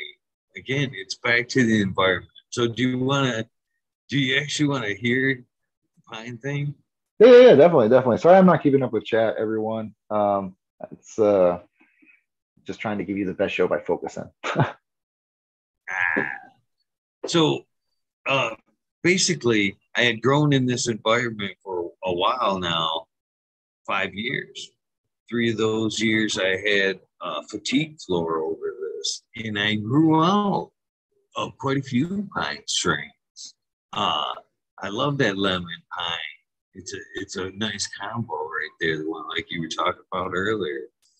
Uh, so at one point, I pulled the fatigue mat up, all the little squares, and there is a 12-inch floor drain back here, which obviously is excreting some type of like sewer gas or some type of gas in general. And ever since, and again, I never put two and two together until I talked to Mr. Toad in one of these episodes and talked about this. Never realized that that gas would suppress or, have any effects on what I was growing. But it made perfect sense from the time span that I pulled up that floor and the time I started regrowing the pines, directly correlated. So it's crazy how that works. It's not Is that it I fixed can't find now? the pine trees. Pardon me? Is it fixed now? Like, did you notice a change once it was cleaned out? Yeah. Well, it's covered again now. And I've Oh, already noticed in a pine strain it kind of coming back. that's awesome. That's So, crazy. yeah, Who knows? I would have never thought. Never would have Yeah, even thought. my grow is like pretty isolated to one room, but it's pretty locked down. Um, yeah, it works out pretty efficiently somehow, and I think it's because the AC like clean runs past everything. I was running my temps a little bit colder, but I'm changing that up. Um, yeah. Well, sorry. So I have a question about I asked you earlier if there was any kind of cannabis that in kind of influenced or could made you more creative or artistic. Uh, but I got a same question, but about cultivation. You find that at any point that does cultivation help with your art in any way? Is that say being in the garden is always kind of a zen calming moment? Does it kind of clear your mind and Yeah, open up 100%. open up that path, or does it Yeah. help you when you're stuck kind of When I'm unwind? gardening, you know when I'm gardening, I'm not thinking about art. I didn't even think about that until you just said that. But I probably am subconsciously just shutting it off completely because I give 100% focus to a lot of things when I do it. When I'm gardening, yeah, um, I don't think about anything but the gardening task. I don't know if there's anything perpetually that I like. As dumb as it sounds, I kind of like defanning. I just like to spend that little time every day in the garden, just like, oh, should this be here? Should this not be here? Should I tuck that? Let's scrog that out a little bit. Just those couple of minutes here and there. That's the little things I like. It's not anything specific like harvesting or cloning or drying. The best thing is obviously smoking it at the very end after a nice dry. And then like the best thing is after like a proper cure, to get the full profile. But reaping what you sow is when I probably would get the most creative like aspect, is that first consumption. There are times where it has flowering when the plants are in flower when it will affect certain projects. I've done projects with people where I've drawn what their favorite strain is, and plants and that aspect has definitely affected watching leaves, all the leaves super praying and happy. It, yeah, it definitely affected. I showed that one that has that background drawing that I have, all that affected that. That was my reference, was like all the praying hands, the praying leaves all the time. Yeah, it's the little things, just, yeah, time when you're not working, I guess. So, how has cultivation changed the way you feel about cannabis? For a lot of people, at some point, once you've used cannabis for your life, one reason or another, it definitely changes when you start cultivating the plant. How or has it changed at all for you? Yeah, I encourage everyone to grow. I think as a person, I have to have some form of activism in my life, or I need to fight for like what I consider is wrong. There's some heavy stuff that like I have PTSD or stress or anxiety about that I can't necessarily be an activist for, but I can be an activist here in cannabis, which I really strongly believe in. And I really hate the stigma, and I don't believe people should be in prison. Like that's a huge one. Um, so I'm all down for uh, the legal market and recreational cannabis and dispensaries. And my mom was just in Vegas, and I told her about Planet 13. And a couple hours later, she sent me a picture and she was in Planet 13. So that's super cool, right? But I will tell anyone, grow your own, like plant a seed, because it's like the whole process is teaches you so many lessons, right?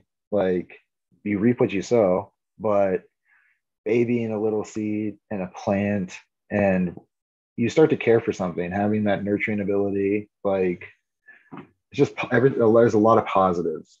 um, and there's a great community that can support you, and it will answer all your questions freely. It can be overwhelming how many information there is out there, but there's also plenty of these people at different levels, from advanced to whatever, to guide you down there.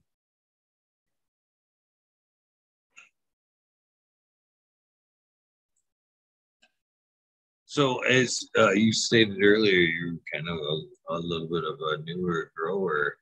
How what? How was the information?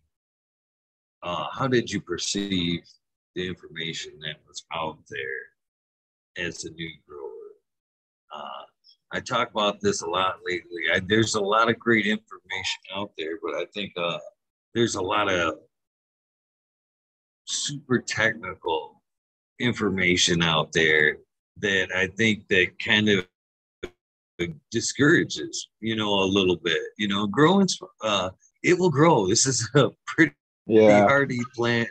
It's very no, I feel durable. you. I don't think Like you know what I mean? buying a light can be overwhelming. Like, yeah, I can buy a tent, the size, and like an inline fan, but you get to buying a light and everyone's got a damn opinion about it. And it's like coil versus rotary, throwing it back to what we were talking about there. um so, and then you start diving into like all this, like, oh, okay, well, let me start comparing lights, and it is overwhelming. So yeah, I get totally what you're saying. The other thing is, I really think having somebody in person teach you is the best. Because they can come over and like help you. Uh, I did start from seeds, but I've also, people gave me clones. So I started with like someone gave me genetics 24 karat. That was the first strain that I pretty much grew, and gave to some people, and they smoked it and they really liked it. And I was like, oh, so this isn't bad. Like, it was also, man, you can't compete with fresh homegrown. You can't, period, fact. Like, there's nothing like fresh plants. um I don't want to smoke anyone else's weed. I'll smoke people's, and that's, I guess, the other caliber is coming from the 15 years in a traditional market. I didn't know what trash I was smoking. And that's cool. Like sometimes it was a hit, sometimes it was a miss, but I didn't know. And then I came here, and for a while I was like, oh, dispensaries, whoa, which are cool too. But man, the best weed I've ever had is the stuff like the Bigfoot Lodge, and it was just people giving it away. Hey, man, will you try this? Will you try all 7 of these? Yes, thank you. Would you like to sit down for a little bit? Yes. And then they'll whip out 8 of more, like 13, and it's like, hey, try all these. And then somebody else shows up with 5 more strains, and 99% of it is fire. It's crazy. So, yeah, that's another big push for home growers and everyone is it's like the freshest. It doesn't get much better. Yeah, you got to watch your conditions, and you don't want to be having like there's problems with growing. And I guess it goes back to it would be the most beneficial, in my opinion, to have somebody on site in person with some experience. And I am very fortunate that I had like 2 different experienced guys who were both in cocoa, and one of them had kind of like fucked up quite a bit, so he had to experience like trial and error through things. So he's a great guy to talk about. Honestly, I haven't really had serious issues at all so far. What type of cocoa are you running? Like a Coco Loco? Are you running straight cocoa? Yeah, I usually use straight cocoa. I don't know. That's what I like. I was using Canna, like the blocks that you should get, like you get them through the mail and then you rehydrate them. I would just fill them with nutrients and they go, and it's easy to go. But I like Royal Gold. Yeah, I like Royal Gold a lot. I have some stuff right now that my local shop just didn't have what I wanted, so I'm running some Perlite. But yeah, I'm also I think there's a lot of things I was doing in my garden. I'm adding more cocoa too, so I'm loading up my pots a little bit bigger more to yeah, I'm gonna see if I can get some bigger plants. And I'm not running as much. There was a point where my tent was cramped. I'm just gonna say that. Like I wanted to grow everything. And I think growers might go through that. Like early growers there's especially if you're like me or other people who really, really love cannabis, is like, oh, I want to grow this and I want to grow that and I want to grow this. And all of a sudden you don't realize how big each one of these plants is going to get. And you've got a 4x4 filled with 11 plants. And the yield's just not going to be good on any of those plants because they're fighting for everything else and they just can't get as much light to put out all that massive, big flower. So I've cut back a lot of that. Now I'm trying to run, I'm not at Stony. Like I know Stony and I like Stony, so I'm using him for a reference because he was on recently in a lot, but using one plant in the tent. I haven't done that yet. I'd like to, but just the way my situation and what I have is limited. So yeah. I'm trying to keep to like 3 or 4 in a tent, but in a rotational. So if I pull down something, then it'll be 3 plants for like 2 weeks. And that last week that's going to flower before I chop it will have that extra light for that last 2 weeks, the way that I rotate things. I always find myself the quads, the 4-plant system works very well. Yeah. That's what I want. I have an off-brand market light, which is something that when people talk about lights, I don't always mention because it's not always the proper thing, but it's a huge ass 12 bar, 40-pound Chinese LED that covers everything. So it's nice, but it's supposed to be 650 watts. I only think it's putting like 450, it is what it is. I've had it for a while. It was cheap and it's done well for what it is, but I will be upgrading at some point, like definitely. And I think it'll make a big change. Yeah. I kind of want to try HPS. Like I kind of just want to get a 1,000-watt double-ended HPS and just blast it. Oh, there's still to be said. I still run HPS, Oh yeah, 4K right behind me, and then the LEDs. That HPS still grows some fucking nice, big old dang buds.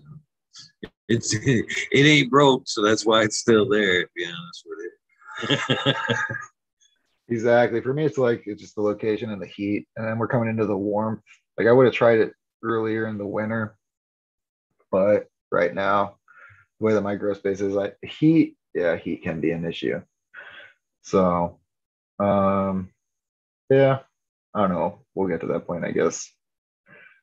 It's working, like you just said. It's not broke. I got other shit I got to take care of before Yeah, like that light is working for me. That's doing a good job. And that's something I will tell like some early growers is it's okay to buy some cheap thing just to start out with. Because I've seen people invest and then tap out or they do one grow and they it's disheartening because there are obstacles that you have to deal with as a grower. But it's one of those lessons, the resilience. And that's something that I had to deal with later or earlier when I mentioned I was like, oh, as an artist, I was going to tap out recently. I know a lot of my friends, my good friends would tell me to fight. You know, people in this community would tell you to. So that's something you got to learn as a grower.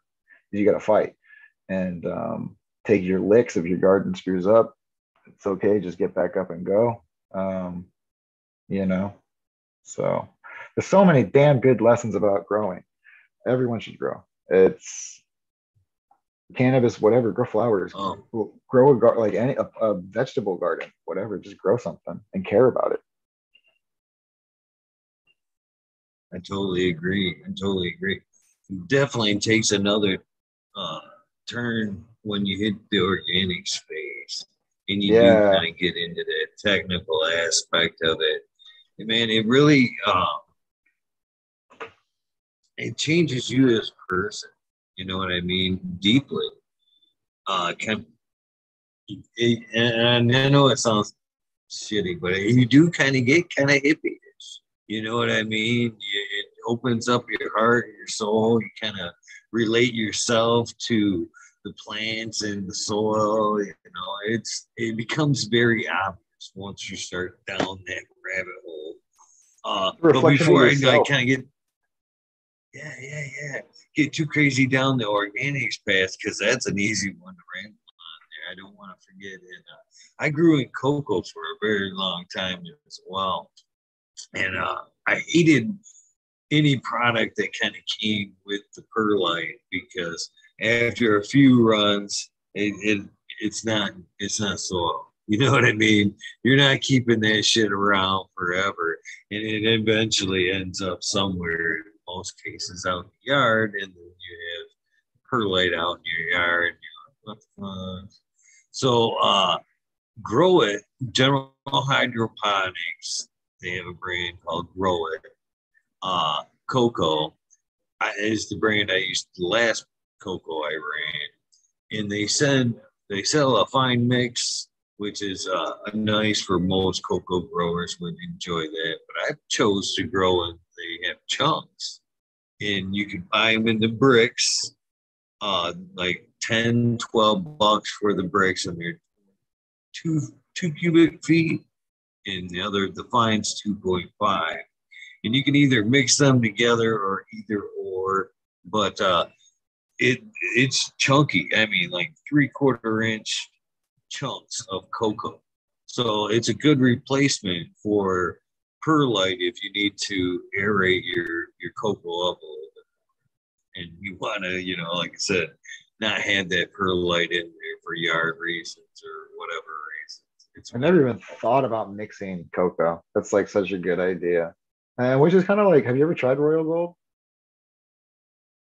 no, no. I was just it kept was catching my eye like right before I switched to the organics there, but I liked it, man. And there's nice fibers there, somewhat chunky.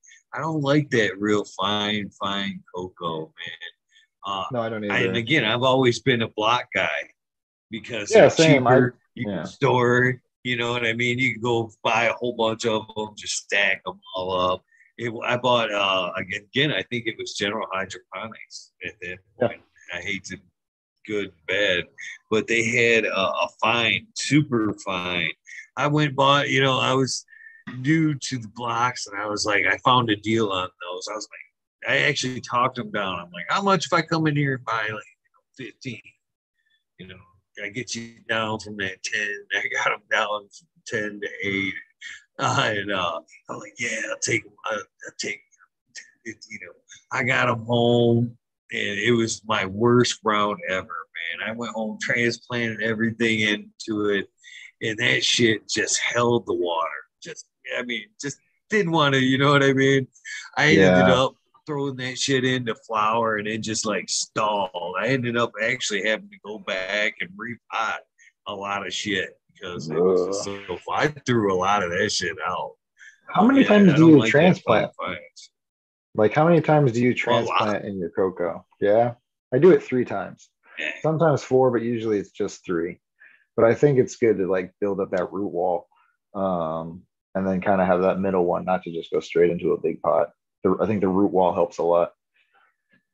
I do too. Has anyone, I just want to throw this one out because I learned as a new grower, when you transplant your pots into a smaller container, take the container that you're going to transplant and put it in the pot and then fill it with soil and then pull that thing out. Because when you pull the roots out of this thing, it fits perfectly in there. Man, that was a really great trick that I learned recently. Because usually, you're digging in a hole that you're kind of guesstimating how it fills. If you put the cup or the size in there and then just fill it up, it's a perfect hole. It fits, and you have the extra to mash it down nice and gentle. That is a great tip. And another good thing I've always liked about the up pot in cocoa was another chance really smack them roots with some good microbes throughout its growth phase.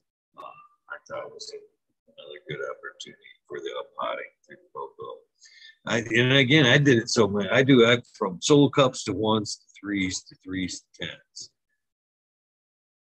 Yeah, I'm not in 10s. Damn, those are like, yeah, I need to get something big like that. I've never done big. Right now I'm in like 4s. It's like, yeah, 4 gallons, pretty much it. I want to do a big plant sometime. The whole plan was like buy a house because I'd like to get into like hugelkultur beds and growing outdoors. I don't have any outdoor growing experience. And that's something that I'm very interested in. This is my mom's second time growing outside. I'm going down to visit her this summer. So I'm coaching her through that. So I'm educating myself through the community, just so I'm knowledgeable about it and kind of like coaching through her, but I get to go see her stuff. And then, if you're around Southwest Michigan and you need help in your location, let me know. Cause I'll help. And I just want to learn, and see what it's like to deal with, outdoor, because it's something that is eventually the plan is, I don't, as an artist who lives and works from home, like, yeah, I'm a nerd and I'm a geek and I'm smart enough to live digitally and all that shit. So I'm down to live off the grid pretty much. And that's kind of the plan is I don't really want to be necessarily around people. I'd like to just have my land and quietly live, that's cool with me. And I want to grow a lot of, weed outdoors, that's, yeah. Sun grown. And over the years, that's why I like the hugelkultur bed is just, I want the whole permaculture, like everything and getting into your environment and like aquaponics is very interesting to me. There's a lot of stuff like technical and crazy like levels later for a whole homestead. And it's all very intriguing. And I like that lifestyle, and supporting yourself that way.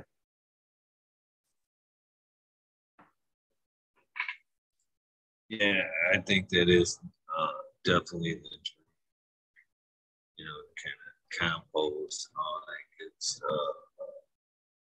But to bring it all the way back is it's kind of the way I grew up overseas. Is we've always had compost piles overseas, and most of the time where I grew up is we live in walled, like a lot of things overseas, but instead of having white picket fences, you have concrete walls that are like 12 feet high and there's glass in the top of them with barbed wire. But you have like some form of land so you can go out and do that. But there's also your traditional, like, do it with your hands and the traditional cultures of all of that. And sometimes, I grew up in cultures with like the mysticism instead of it being folklore. It's like that kind of stuff. And that all follows into that.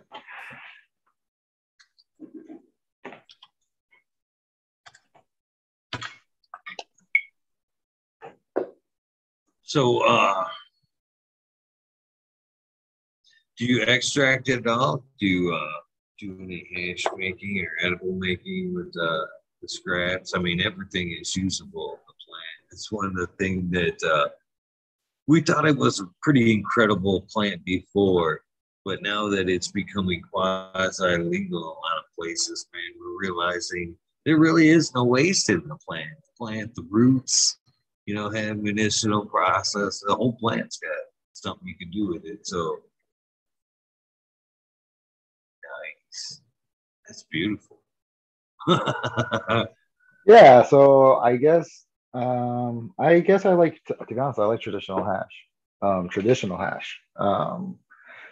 And when I came to the legal state, I thought that I had a misconception that I could walk into a dispensary and get every asset of things. I could get traditional hash and I could buy a keef if I wanted to, you know, or like sift or whatever, I could buy rosin. But no, you go in there and it's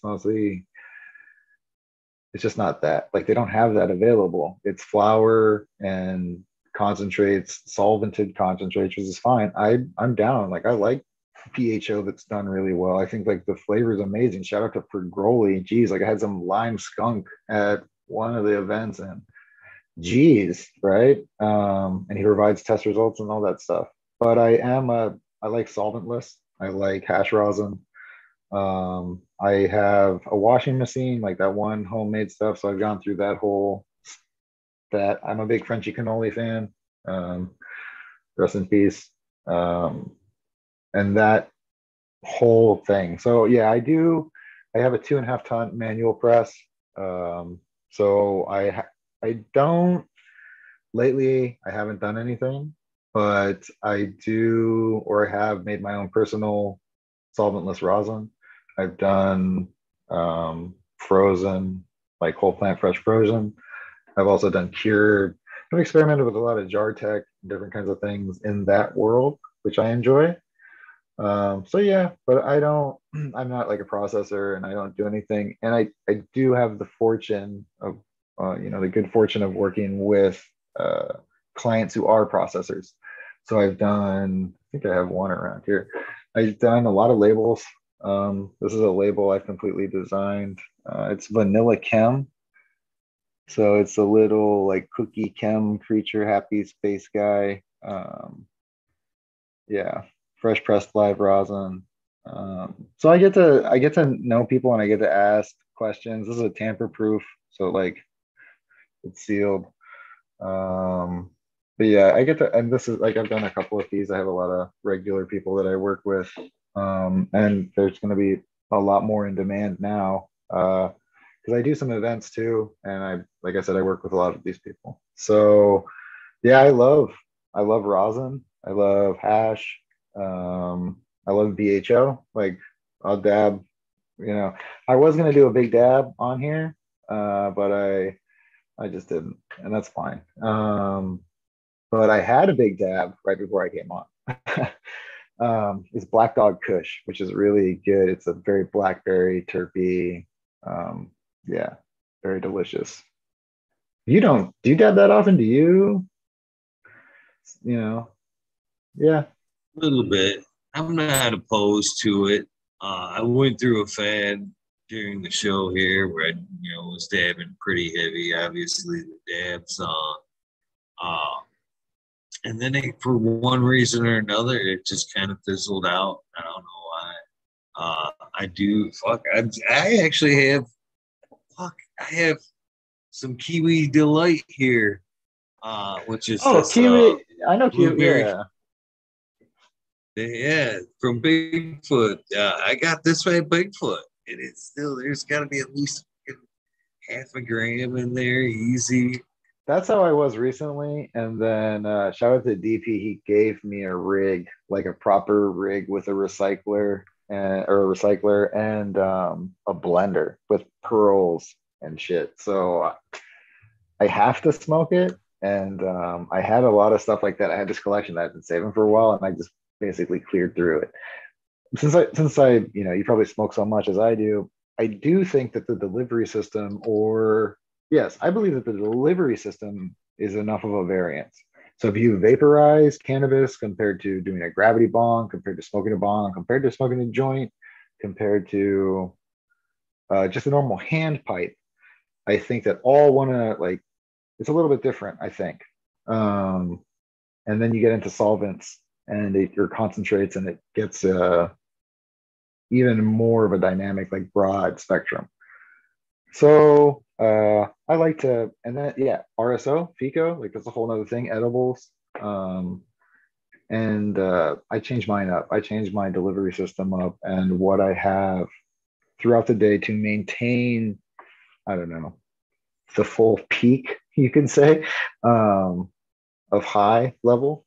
Um, yeah, I guess I do ride the ether. I've been taking a bong rip every time I stop talking. So yeah, I usually smoke quite a bit. Nothing wrong. No, exactly. That's Nothing wrong. that's how it goes. It's also a smoking show, so trying to keep up with everyone in chat.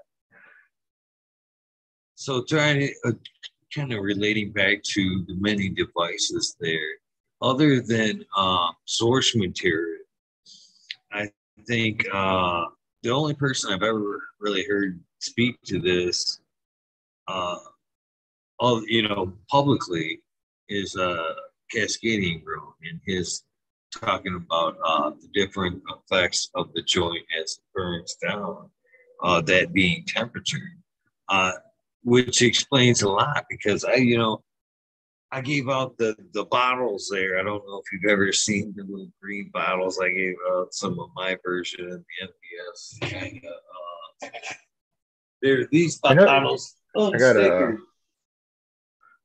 I got this I've awesome seen mug. that, man. This is like, I don't know. I think I got the best. Like one, I want one of your shirts. Like your shirts are super cool, and I think that's Kazoo's drawing, which is awesome. I forget who did this, but shout out to this artist as well. But man, this That's mug I is, Gruesome drew that. yeah. Shout out to I Grew Some. This is an awesome, like so well done mug. Yeah. The squirrel is in a reference to that when we're talking, you kind of take off in another direction there. That's the squirrel. But kind of referring back to what we're talking to is I made a bunch of these here devices and slapped some show stickers on them and passed them out. And what a lot of people, even myself, couldn't believe, basically because you just put a joint at the end of it there, and then how much higher you would get off of smoking the very same joint just through the bottle. You know what I mean? And I think it comes down to just like temperature. And when it Oh, yeah. comes to the source material, 100% different Go temperatures have different effects. pull an old school and go buy like get an orange and cut a freaking hole through it. You know what I'm saying? To make a bubbler out of an orange. Put some tin foil on there and like just smoke like you're freaking 13 or whatever. One, smoking through an orange is a delicious thing, but the whole like it's gonna be nostalgic for you. It's gonna be a completely different delivery system. Honestly, if I'm like having a bad time or I need to de-stress, sometimes I'll hotbox the bathroom. I'll straight up just like turn on some hot water and steam the shit out of it, and I'll just get super high in there and like away from the world, just so I can like take a minute to break down or not break down, but like just enjoy myself. It's why not? It's fun. But that whole thing, like rain, listening to like the sound of water and then the temperature difference and the pressure change with like I think that that's a totally different high. Then you come out of the bathroom and there's like your whole body changes temperature, like you get colder and you're breathing oxygen. The oxygen level is changing. So you're probably getting hit with like, I think oxygen can, here's a fun fact. My brother's like in the medical field. And at one point he had some oxygen tanks for some reason. And I was drunk and I hung over and pure oxygen will almost like it makes you feel way better. I'm not a medical professional or anything, so I don't know all the science behind that, but it adds to this like, oh, hotbox a bathroom and then walk out. Like it's a different high than if you would have smoked the same thing in the normal room. Yeah, I don't know. I'm a weirdo. I'm an artist. Like I'm unapologetic for being weird. The weird people are my team, my crew, and I got your back forever. Be weird. Yeah, I definitely agree. I have on my knee Misfits. Oh yeah. Oh yeah. Misfit across Oh, the it's all knee there. black. That's a serious tattoo. Oh God. Sorry. It's like yeah, I have the words wabi sabi tattooed on my toes, and wabi sabi is a Japanese philosophy that true beauty is imperfect beauty. And it's there to remind myself and others. So um yeah, I was talking to somebody recently, but a lot of the people in the cannabis world are people who have struggled, or they I use the term broken toys. I don't think that's like necessarily appropriate, but a lot of people are humble and understanding and empathetic because they've also struggled with things. And there's been stigma around cannabis, especially the people who've been using it for a long time, to use it as medicine, which it is. And I firmly believe that it's medicine. And I treat my own stuff. I'm not on any pills. I don't take any prescriptions. I treat my insomnia, which is pretty much cured with FICO and RSO, and I maintain my mood and like all that by smoking weed and not worrying. Like it helps my anxiety and all that. And outside of a illegal state, that's what, it sucks that it's still illegal everywhere, unfortunately. And it sucks that people have to live that way. It's super nice that you can smoke freely. Yeah. Rambling. I'm doing pretty good, I Definitely. think, on this episode. Like, usually I'll go off all over the place, but I've kept pretty pretty in line, I think. Oh man, this has been a great episode. Chet said, and not to draw your eye to chatter, Chet has said very much how they've enjoyed this episode Yeah, I all haven't the way through. honestly. I'm not gonna watch it back. I can't watch myself on camera. I just can't. At least not now. And bringing it back to when I was talking about critiques, it's anxious. Even if I I'm my own worst enemy as an artist, and I think that's what makes good artists sometimes is that I everything that somebody might say to me as a critique, I've already said it to myself. I've dissected my art. I learned later as an artist I shouldn't point out my mistakes, so I don't. But I definitely know what they are, and people don't, even if somebody thinks my art is wonderful and they're thinking the best, I'm thinking the worst about my art, regardless. So thank you, chat, and shout out to all you guys. I love you. I'm not going to watch this back and read your chat, but I feel the love, and I'm sending it right back out. So, kind of back to the art thing a little bit there. Do you ever bury things in your art? A little maybe Not really. initials or something that during the like the interview process you picked up on a little and you kind of buried something in there to see if they pick up Nah, on to be it. honest, no, I never have. I never have. No. I've never hidden my initial into anything. I've never. Yeah, I don't know. Not my. There's actually times where I've seen things and it's like I'm honest about it. I got drawn things that look like a dick. I drew swords, a rain of swords, like the crown of swords, which is badass, right? However, I made the handle like a ball, and then the pommel or whatever it is, the handle, and then the thing with two balls, and then the sword. So it looked like a bunch of flying dicks. Like when you point it out, that's why I said I don't point out the mistakes, because once you see it, you can't fucking unsee it. So I look at this like crown of raining swords on this badass piece, and all I can see is fucking flying dicks. Um, so I try not to like, one, just personally, and two, it's most of my compositions are pretty well thought out, or I spend a bit of time in it. I don't know. It's weird. I feel like I don't want to be caught. That's why I probably wouldn't do it. Like I'm somebody who stays in the lane pretty much. Um, I don't know. I don't have any like. I'm a proponent for getting people out of prison. When I was younger, I had a run in with like the law, nothing violent or crazy, but I went to jail for like overnight, right? I got booked basically. And that whole thing changed my life. To be a proponent is it's a horrible experience and people don't need to go through that. And it changed my life is like, I don't lie, I don't steal. And I'm also an open book. Whatever you ask me, I'm gonna give you an honest question because like what you said earlier, when you die, you only have what you have.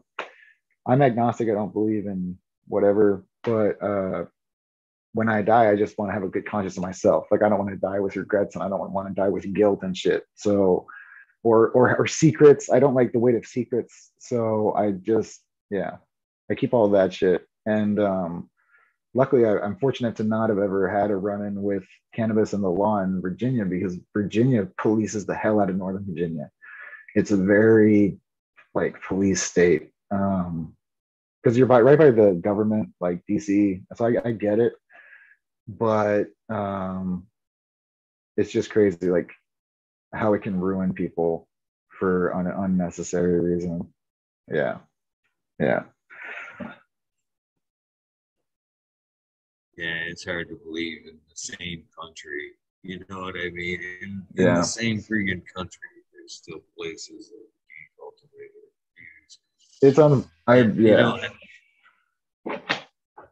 Go ahead. Sorry. you know, I, I was just gonna say a little bit back to the uses as well. How some states can just limit it to medical and even further down to like say oils and stuff like that. And I am a big component. I say it all the time. I really, truly, truly believe, and you kind of said it yourself. In the damn world is The whoever has the biggest money. weight. Oh, it was weird. I must have been really lagging there for a second. Oh yeah. Let uh, me kill this. Maybe this will help. Sorry. I think my internet I went a really, little weird. I really believe that the cultivation side of it all is the biggest medicine, to be honest with you, or the better part of the medicine. Which is, you know what I mean, ironic because you're not really consuming at that point. I mean, at some point you're using the medicine, but I think it's equal.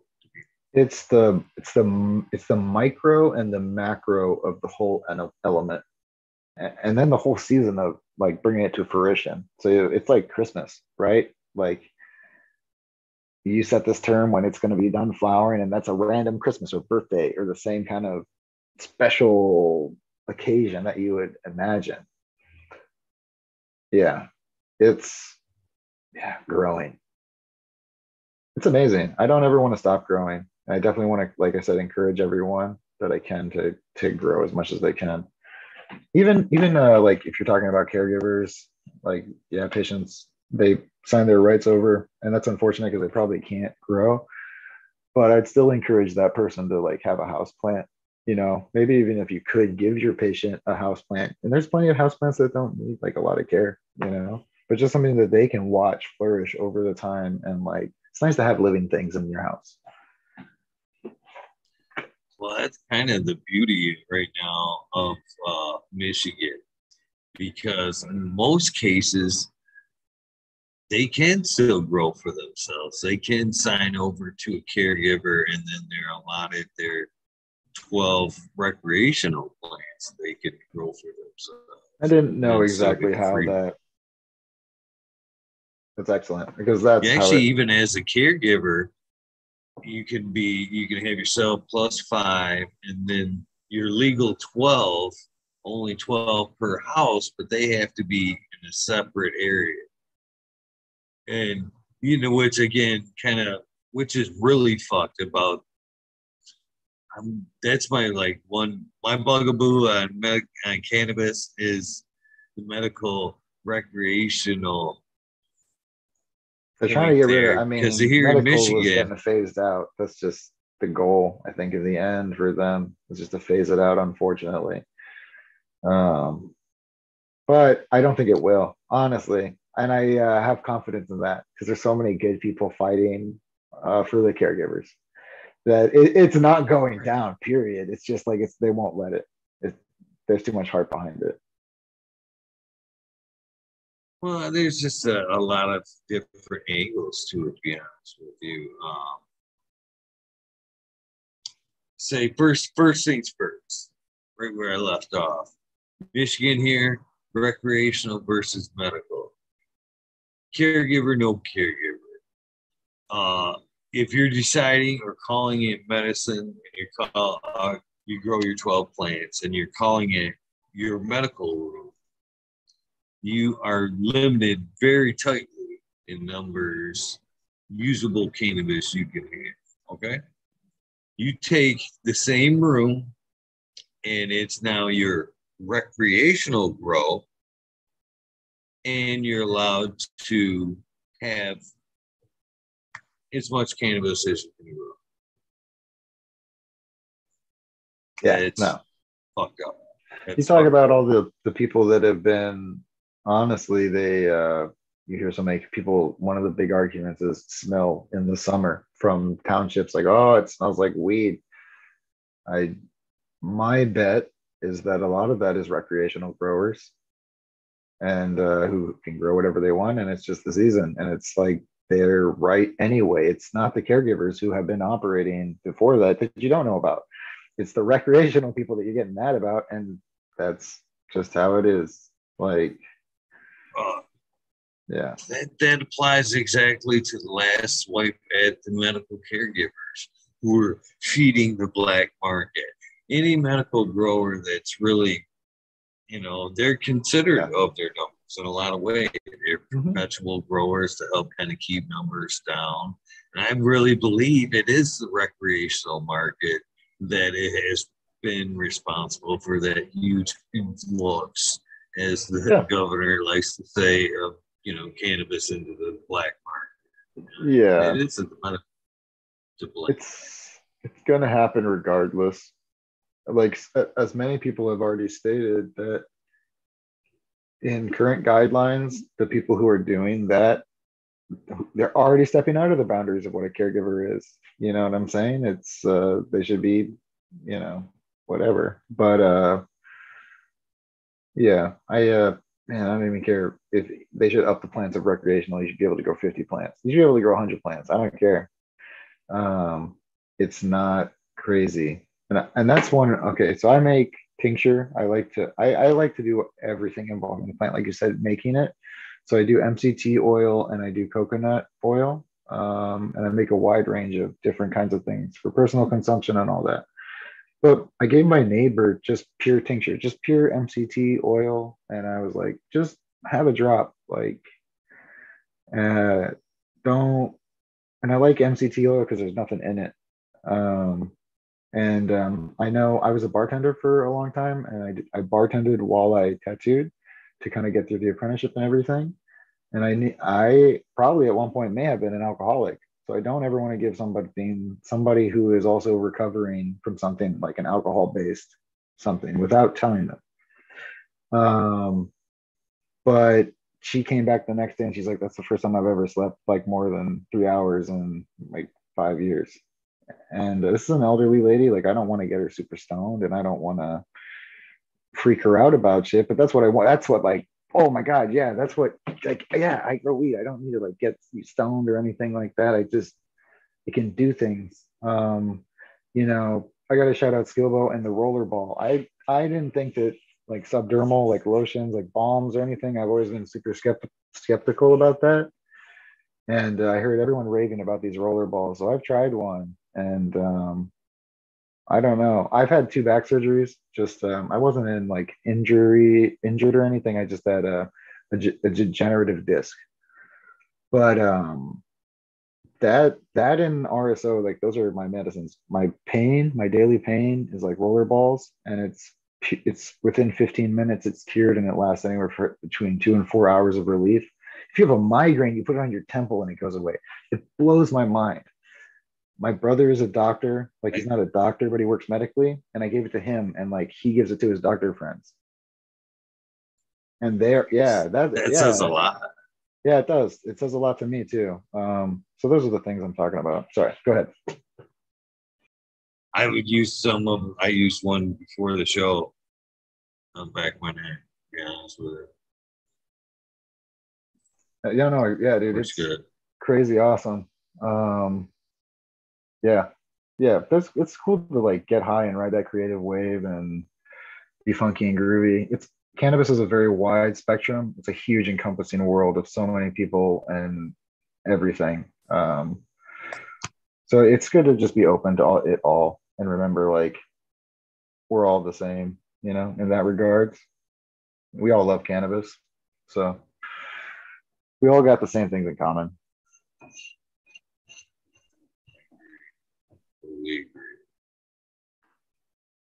Oh, yeah, and what I guess another kind of not to beat the shit out of that medical thing is again, I've already kind of seen it in some ways. I was talking about this a week or two ago. Say Georgia right now has just medical cannabis and it's an oil only, basically type situation. They were licensed out six licenses to grow and produce the oil. No takers. Nobody wants it because there's no money. So yeah, yeah. So they've already are in trouble with their oil and they're outsourced. They were outsourcing for quite some time, and now same thing with their outsource. They're finding this the supply state by state are kind of dwindling, or cannabis is being reused in other markets, or it just isn't there. Nobody wants to mess with it because of they can make more money in the legal. Oh yeah, I It coming is from somewhat of a bummer. DC, just like the when I moved 2 years ago, I moved to Michigan and I saw that it was ranked sixth out of the 50 states in the like cost of living. And I believe I moved from Northern Virginia, which is like the top 10. And it's you buy a townhouse for like $650,000, like a townhouse. And you're buying single family houses for, 900 to a mil. It's like, okay, no thanks. Not gonna happen. Can't do that. So I can definitely understand all of that. It's really unfortunate. And it goes back to the same thing. Like I thought I could go to a dispensary and I could get hash and I could get this and I could get that. But there's all these silly bureaucratic red flags in the way and red tape and tape all over the place from people who don't understand cannabis. And that's the unfortunate thing. There's a lot of people who still think it's way intense, and the whole like concentrates freak people out. I think that there definitely needs to be an appropriate attitude about it. I don't think this is the crowd that I have to talk about that. I think everyone who's watching this is really um, like it's like drinking. No one's there being like, "Hey, take this shot, take this shot." I think that some of us for sure would be like, "Oh yeah, take a big bowl rip." Like we're all adults here, but I think when you're starting out with like an elderly woman or a new smoker, a younger new smoker, even, like start them out slow. Don't blast them, don't because you don't want them to have a bad experience or scare them away. Something that I forget about is that I don't take a tea break. Like I don't stop smoking ever. I haven't for years. When you stop for a little bit and then you start back up, like those first 2 or 3 sessions, if you can get really high and like green out, or it can be very uncomfortable. And you're like, why do I do this? Like, this isn't fun. So, loading up somebody with like a concentrate or like a really heavy thing, I would don't do that. Bring them in slow, like bring the newbies in slow, warm them up. Um, I think that's a proper attitude for just substances in general. I'm gonna be at like shameless plug. I'm gonna be at Spread the Spores this weekend, vending, and that's kind of hosted by like kind of Decrim Nature, Michigan. It's a like a mushroom thing, and that's in Kalamazoo. If you're interested, you can check it out on my Instagram page. I'll be there. But yeah, I believe that there's lots of healing and destigmatization that still has to go on, and yeah, all that stuff. There's tons of plant medicine, alternative medicine that is treated. It just needs to be. And I'm Astro Charlie. I am like a guy of science. Like I like all that shit. I'm a nerd. And if things need to go through whatever approval to get a normal person and to get better treatment for their life, that's fine. Like if it has to be through the recreational market, so be it. I'm like, I'm wearing a shirt that says black market on it. But as long as somebody's getting help, I don't care. Like in the end of the day, I'm not gonna maybe support it and I'm not gonna talk about it and thing, but I'm also not gonna hate on you at all. Like you gotta do what you gotta do to do better. And I wish you the best in whatever needs taken care of to feel better. Without you hurting other people. Like there's obvious caveats to the rules. How do you feel about psilocybin for anxiety and whatnot? I feel it's definitely a good tool emerging, and I kind of think it's no coincidence that cannabis and psilocybin and holistic medicines are kind of pushing themselves back into the forefront. But how do you feel about psilocybin as for anxiety and all that good stuff? I'm all for it. Personally, I don't take it that often. Yeah, just personally, but I do. I have. I very much like the idea of microdosing to the point of you not feeling the effects per se, but just taking a micro amount here and there. I think that it can do wonderful things. My brother's wife, my sister-in-law, she works with a lot of Alzheimer's patients. And I think that like just like the lion's mane mushroom and like other psychedelic mushrooms can do a lot with the brain. My girlfriend, Natalie Bradford Art, she's trained as a fine artist collegiately, and a lot of her traditional work deals with memories. And she does vintage art. Shout out to Lobster. I don't know if he's here, but he's going to hook us up with some vintage High Times magazines. Because all of her material is like original sourced vintage magazines that she cuts them out. We got some like old Playboys the other day to get like women for collages. So I think that all of that can contribute healthily, like to brain health, to anxiety, to the way we shape, and that goes to science. Something somebody showed me once that I really didn't think about, but it was an analysis of the brain over time of people who consume different drugs. Like they took a cocaine addict and an alcoholic and somebody who had just smoked weed and everything, and they looked at their brain and the stimulation over the years and then compared it at the end. And to say that substances and chemicals does not affect your brain would be like untrue, unfortunately. Like it can physically alter your brain. And I think that mushrooms or that realm is kind of like the connecting, or like the band-aid or the healing aspect of that world that we haven't tapped into, and I think is a great benefit to any form of like life addition. I think that what do they call it? Like a godly dose. Like I think if you need to take a godly dose or you like taking big amounts, I think definitely do that. Coming from where I grew up, I'm down for ayahuasca and shamans and going on spirit journeys and peyote and sweat lodges and all the good whatever you need to go and get that the spirit journey. But I also think on like a chemical level, it scientifically, I believe it helps as well. And I look forward over the next decade, I'm sure that there's going to be a lot of studies done.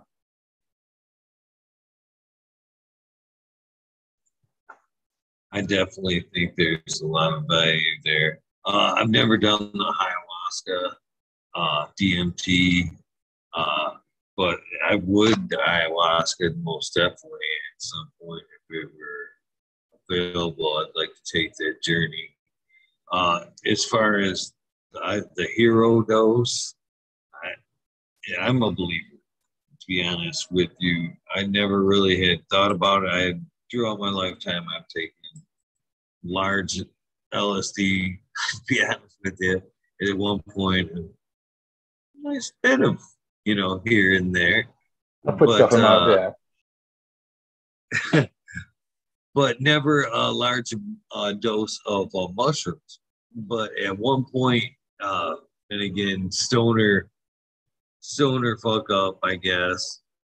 Uh, went from one night where I had been taking wet truffles, basically, philosopher's stones, and really good, and then had gotten some dry and weighed out the same wet dose that I was normally taking, and it turned out to be quite a strong hero dose.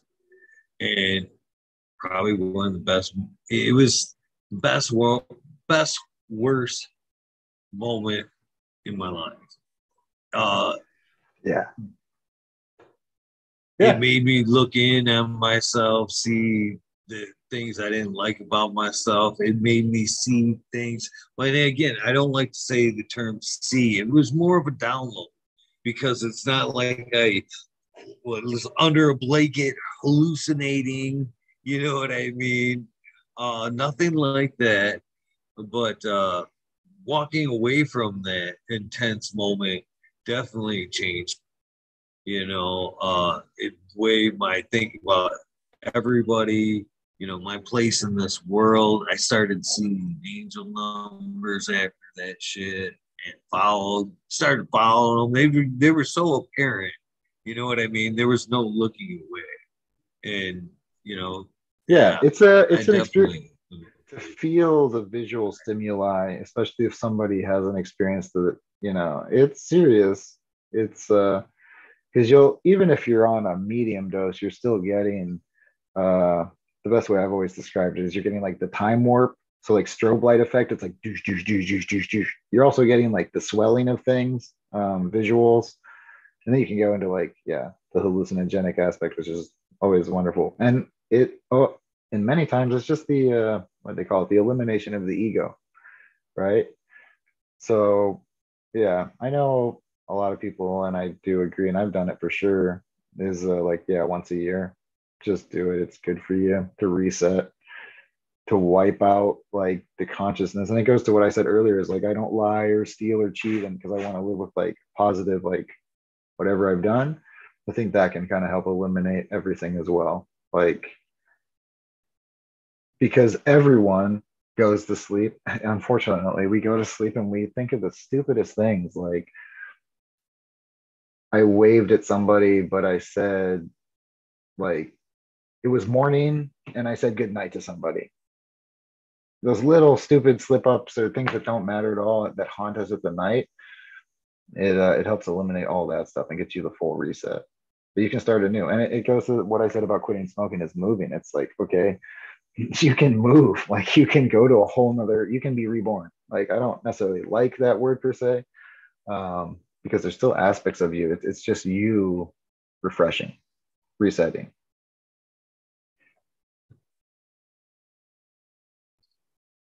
yeah, I've kind of, it needs to be done occasionally, that reset. I definitely have talked and said the same thing and agree with what you said, the once a year for sure. I've said that almost my whole life, to be honest with you. It's that self reflection, you know what I mean, to kind of keep you back in balance.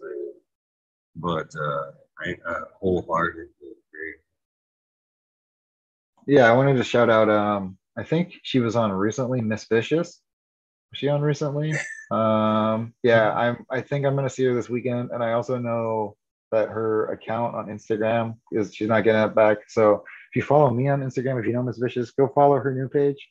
I don't know what it is off the top of my head, but yeah, I I hopefully will see her this weekend or this week on Friday at Spread the Spores in Kalamazoo. And I think Hopefully, she'll also be doing a talk. That's a like more of an event where it's a full like educational. I don't even want to, they're the pros. So if you're interested in all that, definitely go check them out. Like they are the pros.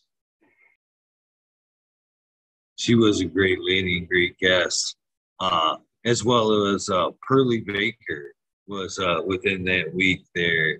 Another psilocybin kind of edibles maker there.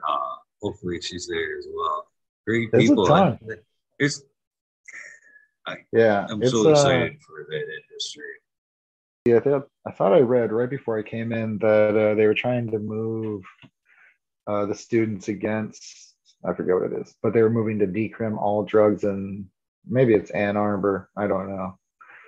We'll have to see. But yeah, so it's coming. Michigan's an interesting state. It's pretty like nice about that.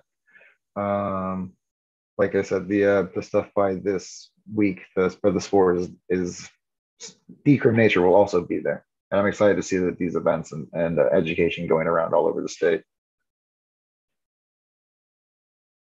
Me too. Me too. I'm looking. Oh, I've got spring fever so bad. Michigan's got an amazing event season. I think second to no other state. Cali has some big events, but Michigan, it seems like once we get going, in fact, I don't think it died down. To be It honest with doesn't. you, No, it doesn't. I do work with some event people, and there's always something going down for sure. All over the state, north, south, east, west. Yeah, Michigan's awesome. I did that last year. I basically went to like every event every event I could go to, I went to. Um, and yeah, it was awesome. Everyone's super friendly. The events are great. I understand that they weren't as big because of the climate and everything that's going on. However, still awesome, still great. And that's another reason why I'm getting crazy busy as an artist is because everyone's like, oh, I need new art for my booths and I need this and that. It's awesome. I'm also hopefully I'll be booking more booths. So if you're around Michigan, hopefully if you see me, come by, like say what's up, come by the booth up, like I'll give you a pre-roll or something. Um, Definitely I like your opinion as growers, like what you think of my cannabis. And I always take some because I hope I run into a grower because I want to show you my Starstruck. It's like watermelon candy, or the Machiavelli, which is like blackberry, blueberry, yum yums. Yeah, yeah, I can't wait. And these Michigan events are pretty badass now. I last year I kind of dragged my feet about getting out for a few different reasons, but man, I ain't going full bore this year. I'm right there with you. I'll probably see a ton. well, I hope so. Yeah, Hash Bash Cup is in like I didn't. It's like what next 2 weeks? Not this weekend, but the weekend after that. I think it's the first through the third of April. Oh, it's a second, April 2nd, usually somewhere. Yeah, yeah. I'll be there on Saturday. Saturday, April. Yeah, I'll be there Saturday. I'll be at the main place. Yeah, so definitely. I hope. Yeah, yeah. It's like every other weekend, and there's multiple events every week. It's awesome. I just want to I'm do like the actually biggest one is Luzerne. That's the one I want to go to. Is like that was the most fun. Was that camp out? Honestly. I'm gonna hit him up, George, up tonight or in the morning, and be like, "We were talking about you last night." I tried to find him. Like I didn't want to tell like his name or whatever, but I know who he is, and I've been looking for him. I made a spreadsheet of events because as an artist, it's one. Me and my girlfriend are both artists, and we like the community, and we do cannabis art. And I don't necessarily push logos there, but we just want to be a part of the community and hang out and offer cool art to people. So I have a big spreadsheet of events, and that's the one that's like I've looked for his events and his. I've even gone to the Eventbrite, like because he has the old events listed, but they haven't like re-updated a new one. But I can't find him on Instagram anywhere. I will send you his Instagram. Yeah, because I work with event people, and I'd be happy to assist with any design, like for advertising or whatever. And I also I haven't mentioned it because it's like my normal stuff, but I specialize in print and garments as well as like I know people who do large format printing. So if anyone ever needs stuff like that, let me know. Soon because it's the busy season. People. Right. Man, that event was awesome, man. That last event in particular, they've all been good up there, but that last one was really good. Especially, did you haven't we had another vendor that goes from event to event, Jenny Green Thumb 710 and Michigan Wildflower, who were vending out there. I don't think so. they as soon when the night was over, he busted out. Well, she said early in the day, man, she's like, yeah, when he's done, he'd probably get his guitar out. We're like, oh yeah, that'd be cool, that'd be cool. And then, man, he busted out that guitar and fucking played. He played like 3 hours. Fucking, what was it? Friday night, and then Saturday night, fucking did an encore performance of like an hour and a by Oh, the hell yeah. campfire, Whew. and it was fucking just nothing short of magical. You know, all your smoking buddies hanging around, smoking by Yeah. the campfire. It was funny because there was a good 20 of us right there, and then the next thing we know, especially Friday night, mid, we look around and like he had drawn a crowd. Oh yeah. It No, was it was a great crowd because it wasn't overcrowded. I don't know what it was, man. Like it's a magical forest. It's the Bigfoot Lodge. What can you say? It doesn't get like that's yeah. kind of what I've talked about quite a bit, and same with Stony there is we would like to like just rent that campground and have just like music and he suggested arts, which would be hand in hand. Just like come, bring your guitar, whatever. You got a band, have a couple of areas where you could maybe set up a few different people and just let it flow. You know what I mean? Just let everybody smoke and camp. And the best part of Bigfoot, in my opinion, was the daytime was cool. You know what I mean? But when Yeah. everybody shut down and it was the campfire, that's the best fucking time. Yeah, because it's one of those vendors can like that's the other thing is that at some event like that, I don't mind just laying my art out on a table and walking away. Like I trust everyone. At normal events, I got to be at my booth, and even if somebody like a good friend comes by, I'm still working. So yeah, the early mornings and the late nights because I get up early. I'm an insomniac. I don't sleep that much, and my with my back problems and sleeping on the camping or whatever. Excuse me, I get up. Um, Yeah, no, that was a great time. I also like that it's over multiple days. It's not short. You can, if you don't have the time to see somebody, then you're going to see them the next day. And it also rained a lot. I don't know. Yeah, I'm sure you remember. And so you end up huddling with people in tents, and you end up close to people you don't know. Like, um, meeting Smiley, was very cool. And he's a big guy. Like I didn't expect him to be that tall, right?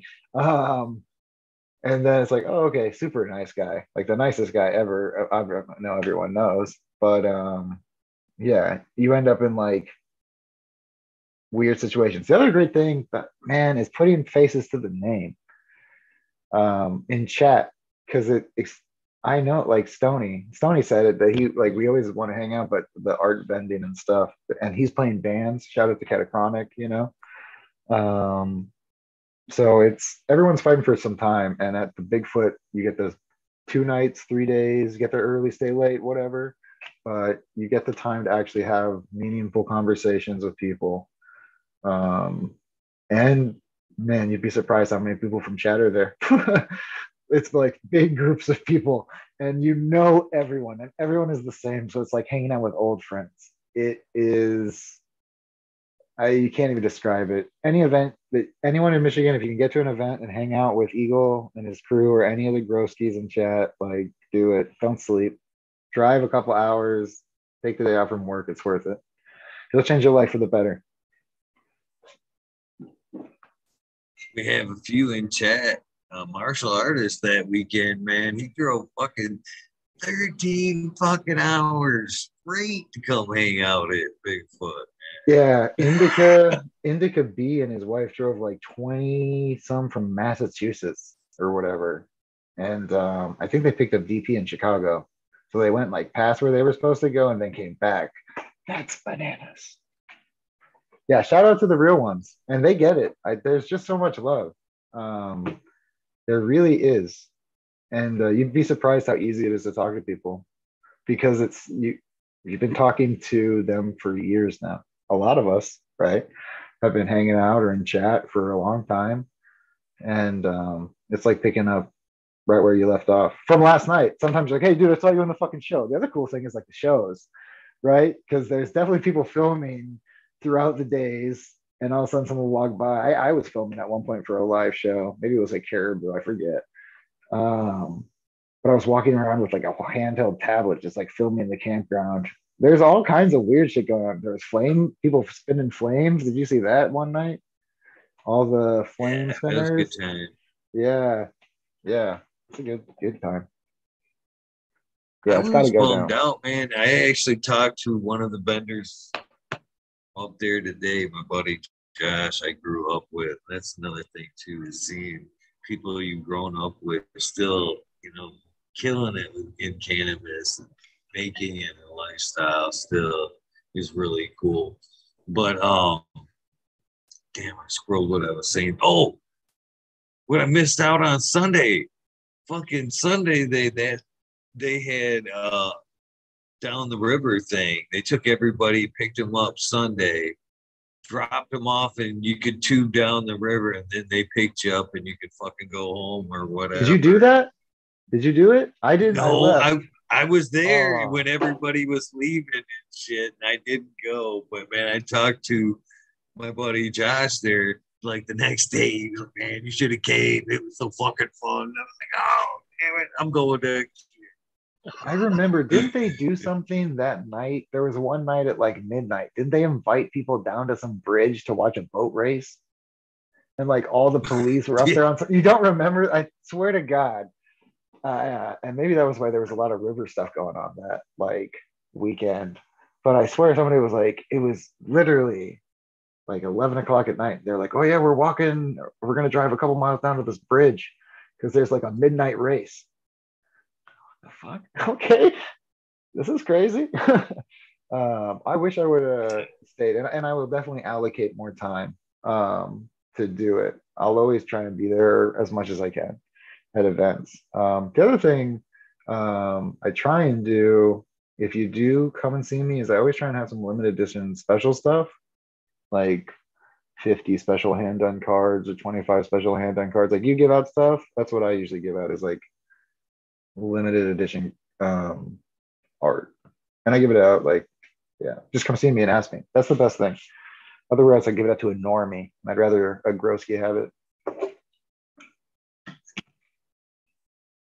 it fucking always warms my heart when I see people still using them cups and shit. Yeah, man, It's quality. It's good. love I that like how sort of you do shit. it. I didn't even expect it, and you were very generous to everyone you saw. You were like, here, dude, take a shirt. And then I remembered I was watching your show like the weekend after, and you had mentioned that you don't sell merch, you just give it away, like which I like. Personally, I got to sell some shit. I'm an artist. I make money off my stuff, but I still like to give things away, and I like that that's how you do it. It always means a lot more if it's personally done.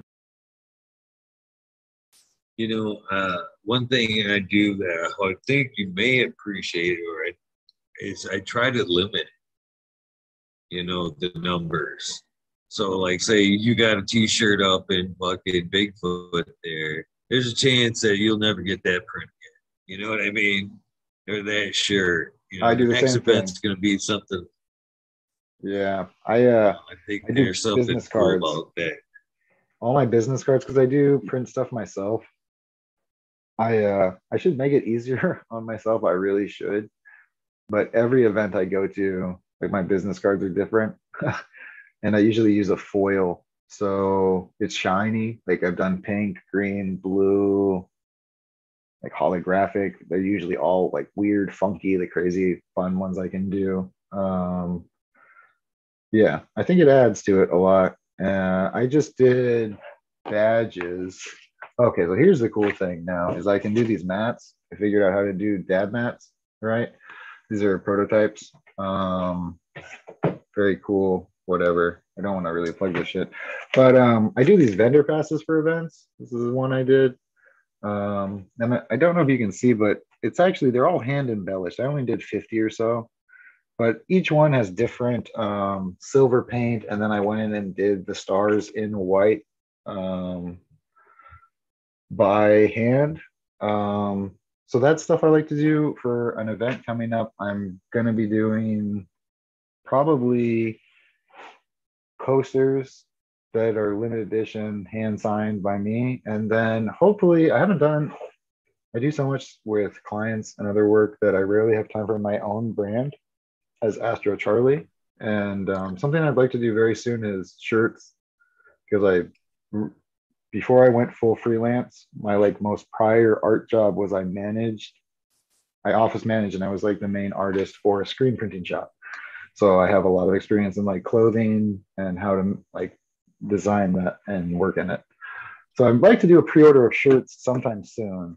I think that's good because I don't really want to manage inventory, but those will be limited edition. Like, yeah, everything I do is always limited edition. Um, and I'm not going to do something 2 years down the road and reprint it. I don't like, I won't do it. It's printed and then I have it and it's done. And I usually try and like give something. If I do shirts, I'll include tags that are hand signed and labeled and dated, just because it's something from art. Like as a tattoo artist, here's the screwed up thing: your portfolio you don't own. Like you do a tattoo and it goes away. Someone's like, "Hey, can I see your like tattoos?" Like, I don't have any. Technically, all my tattoos are out in the world. You finish your piece and it looks amazing, and you get about 30 to 40 minutes, and then hopefully your client is close to you so you can see it again. But very often it's not. You're never going to see your tattoo again.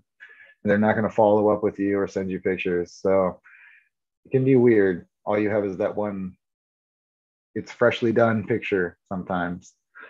So I like the limited edition. I like to have things that mean something like that and not a corporate per se mass produced art. Yeah. I still try and keep the traditional handcrafted aspect to everything I do. Yeah. And I'll probably print the shirts myself, to be honest with you. Like, so you're actually getting like me pushing the ink into the actual shirts and all that good stuff. That's a quality shirt. They're good press shirts too. You know, as far as one want to relate back to the tattoos thing. Respect if you want, you've paid the money. Hopefully you paid the money. You know what I mean? You didn't try to cheap out. Cheap is cheap when it fucking comes to tattoos. Another advice I'd like to throw out as far as tattoos: second guess that walk in. A lot of times, if you can walk right in that place and like, they're gonna get you right in. It depends. I've had some stuff like one very common thing is tattooing, and it's so annoying, is the flaking. You will have so many cancellations. It's crazy. Tattooing, like dealing with the customer service aspect. That's why I said it was kind of hardened up, but I didn't mention this aspect. Like you deal with price shopping a lot, but you also deal with no shows. So I've reserved you for the time slot. We've had a full consultation. I've booked an 8 hour. I've booked my entire day open for you. And then you no call and no show me. And then you'll reschedule and they'll do it again. And I get it. It's permanent. It's on your body. It's a lot of money. It's scary. It's this and that and that and this. But the amount of people who do not follow through with tattoos is higher than most things, I would say. Yeah. So I do agree with you. Apprentice tattoos, they are what they are. That you should understand. I'm down for apprentice tattoos. Like, whatever. I don't care about my body anymore. As long as it looks okay, or it can be fixed. But because I know sometimes you'll get lucky. I don't know. I had one of the guys at the shop who I really liked, and if you could get a walk in with him, like, yeah, it's just, and sometimes it happens. And he would do the simplest stuff. It's like, you don't know who's tattooing you. You know, he's doing like the apprentice, just the letter, like simple letter. Like I'll do 3 of them in 15 minutes. You guys are all getting the same name. Okay, come on. Done. When this guy is a full, crazy, amazing black and gray artist. Yeah, Yeah, research the shop and know I don't know, just do a little research, I guess. And don't do it when you're drunk. Alcohol thins your blood. Alcohol thins your blood. It's not about poor decisions. It's not about stuff like that. It's about the tattoo. The word tattoo just means applying ink into your skin. That's what it means. And if you want the best tattoo, you want work that's good.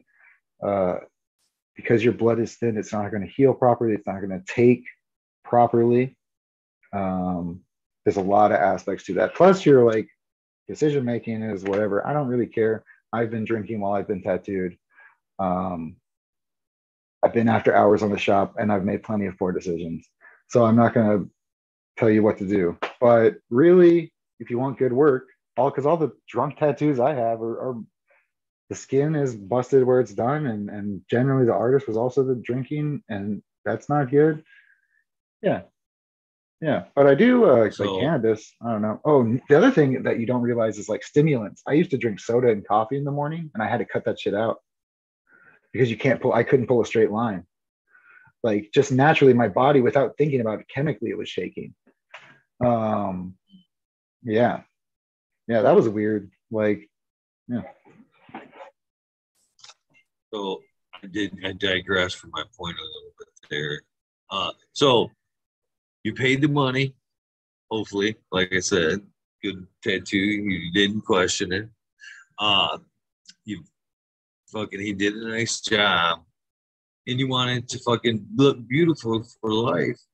So respect your artist, respect yourself, and take perfect aftercare of that. I think that's where a lot of tattoos go wrong too, is people walk out and they just want to show it, walk right out in the sun, go swimming, you know what I mean? And then come back to the artist and look, it looks so good, but you didn't listen to the fucking instructions. You didn't take proper care of it. You didn't stay out of the sun for 2 weeks. You didn't, let it heal. You went swimming. You know what I mean? It's on you. Take the proper care and it will look beautiful for a lot longer. Exactly. Yeah. No, it matters. The other thing, I was going to mention this earlier, sometimes an artist will tell you that traditionally it doesn't work out. A very common reference I use is a rose on your forearm. Does the rose face, does the rose face here? Is the rosebud here? Or is the rosebud here? What does people want? Some people want the rosebud here so that they can see it. Technically, that's wrong. In like the traditional tattooing school, that's wrong, because if I'm looking at you, it's an upside down rose. And there's rules about heads. Like if you're going to get a wolf head on your shoulder, the head should face this way. The head should not be facing backwards. And those are the worst mistakes I see. Like, those are the ones that like hurt me, where it's a good tattoo, but there's just this simple, flawed, you mentioned it earlier, and it's the perfect way to say it. It's the movement of your body and applying the body as an artwork. There's a lot of weird rules like that about how things should be placed. However the client wants it, that's fine. If you want the rosebud to face you, but an artist should like be knowledgeable and tell you that technically that's upside down. We design so that it's seen by others, not seen by you.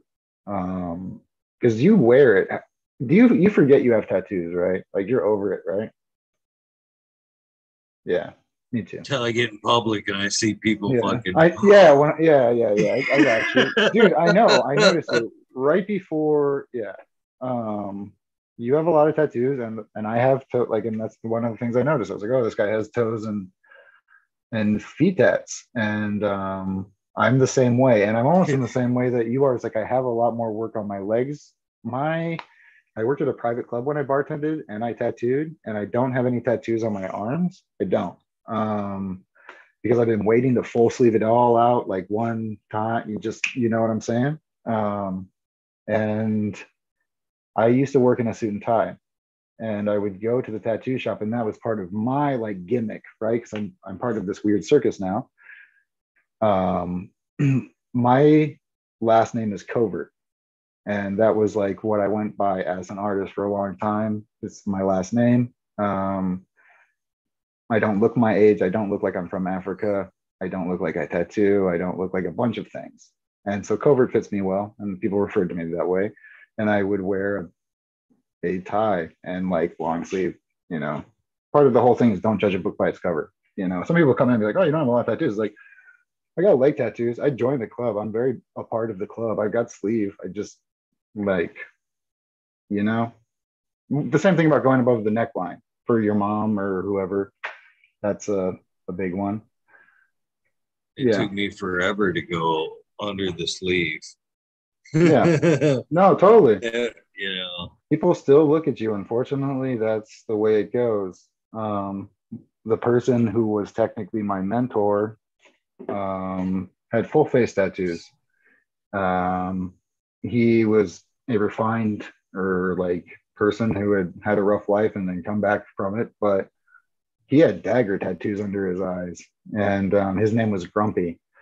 He passed away last year, unfortunately. Shout out to him, but he was the nicest dude, and he would people would fucking like we would go everywhere, right? And a lot of people would talk to him, and I've seen little ladies approach him like, "Why did you do that to your face?" Sometimes I would think, "Damn, you got some gall to say that to somebody who looks like they could kill you." Like, because he was a big dude, and these tattoos were some of them were prison tattoos. He did look like a violent person. Um, and that's a horrible thing to say. I know that, but stereotypically, somebody who has their face, he had violent imagery. Do you know what I'm saying? Some of your like more tribal or hardcore stuff on his face, like directly and all over. So it's definitely there. But even me with just the leg sleeve equivalent is people still stare at me and treat you a little bit differently, you know? I find that to be very true these days. Still true, but in the same aspect as the guy with the dagger. And I thought I was gonna fight one day uh, in a tattoo shop because I asked this very same question that sweet old lady did. I was sitting there talking with the artist, and again, I was waiting for my guy. You know what I mean? The owner of the fucking shop. And I'm sitting there talking to one of his employees fucking for 3 hours. Fucking turned out to be just a great guy, all the way around. And he had a dagger right through here. And Yeah. We're the I most asked him like, flat out. yeah. I was like, you're such a fucking awesome dude, man. Is the dagger? I said, I just don't see, that side. Is the dagger like a shield? You know what I mean? And I think that, there's a few variances of people Mine that get is tattoos. mine is I definitely like think an it, armor and a shield. I'm in my yeah, mid me too. 30s. Yeah, and I don't look like I'm in my mid 30s. And the places that I grew up have, like I mentioned earlier, have a lot of violence and stuff. I'll go to any country at this point. I'm multilingual. I speak multiple languages fluently. I don't care about whatever danger zone, but it is my armor. And I know some people will not fuck with you, right? Because you're like, oh, look at this guy. Very easy. The biggest part of it is we want our bodies just like I don't want to hate on people who have cosmetic surgery. And when you get into body modifications in the tattoo world, there's piercings, right? And then you get into the extreme level of that of like, um, hell, cutting earlobes, people who split their tongues, like silicone injections under your skin and metal implants. Even dermal piercings are pretty intense because it's like a cap underneath it. Um, I saw somebody who did like all dermals and all their fingers. That was pretty cool, but just crazy. Everyone wants to see their body how it is, like how they want to see it, and just don't. I went up. It goes back to what I said about the critiquing. Is just don't like offend somebody about it. You can ask somebody about their artwork on their body, but just remember it's for them, and they chose to have it on them, and you don't have to live with it. You don't have to wear it, and it wasn't your choice to put it on your body. So just you can talk to him. This past weekend, a friend of mine, kind of like I've gotten to know him. He has tattoos on his eyelids, and I've never read him, and so I just asked him to his face, like, And I was wearing my clothes on. He doesn't really know I used to tattoo or anything, but I politely asked him. He had no problem. So as long as you approach people and you're polite, it's cool. But yeah, just The remember that only it's question I don't theirs. like about my tattoos are how much do you have into all that? Is Oh, the I only just say like question I don't like. that's why I go by cars. Like I told you, like, oh, are you wearing a used car? Are you wearing a new car? Are you wearing yeah, man, it's an investment. And that's why I even bragged, or yeah, I definitely bragged. I was like, yeah, I got a look at this giant snake I got for $150. Because that's a lot of ink, dude, for that price. It covers my basically one side of my entire calf, plus it wraps 5 times. It was only going to wrap 3 times, and I said I paid the guy $30 extra to do 2 more coils, and he was like, okay. That was a rough tattoo. Just because it was just because of the situation of where it was, and I had to catch a plane, and I wasn't on a table, I was on the floor, like a concrete floor. It was yeah. But I'm fine to I sit with tattoos fine, and I would like to keep getting them, but they are expensive. And that was one thing I miss about working in the industry is all the free ink. Like I tell you what, man, like just, especially as an apprentice, it's like let me tattoo you. It's like it's cool when you start getting the free tattoos from people. And sometimes you'll do a favor for somebody in the shop and they'll pay you that way, or you can trade. It's really cool. Those are like I think my favorite times when all the clients went there, because there's plenty of times where you're after the shop where you're tattooing regulars. There's lots of regulars at the shop who are all homies. Shout out to the regulars like me and you, right? You're a regular for sure. But when it's just the artists are the last ones that get tattooed because we tattoo all day. So we don't want to fucking tattoo anymore. It's our job. And we don't, our schedules don't always match up and there's always shit to do. So to have that night when it's just the team, whatever, drinking and shit and tattooing little jammers or even doing full pieces. Like I saw somebody freehand. My buddy was really good at freehanding and freehanded. It was like, fuck, like 46 letters across the other artist's chest and only screwed up once and like only had to get rid of a section and then fixed it all like super sick piece and then it was all done. I've get to like witness cool shit like people getting their hands instead of all their hands done. um yeah, That's some painful shit there. I've never I had like it to done. I know. part of me is a checklist. Do you have this like you're going down a checklist of I'm a collector. That's what people would I think you might be a collector. And I used to go to Yeah. conventions because I collect from artists. Like I collect different artists and piecework, and I also collect different styles.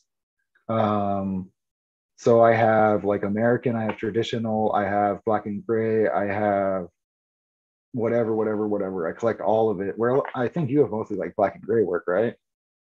You have some color, Yeah. but Yeah. like mostly, and I like black and gray. That's kind of what I want I to do with my like arm the now.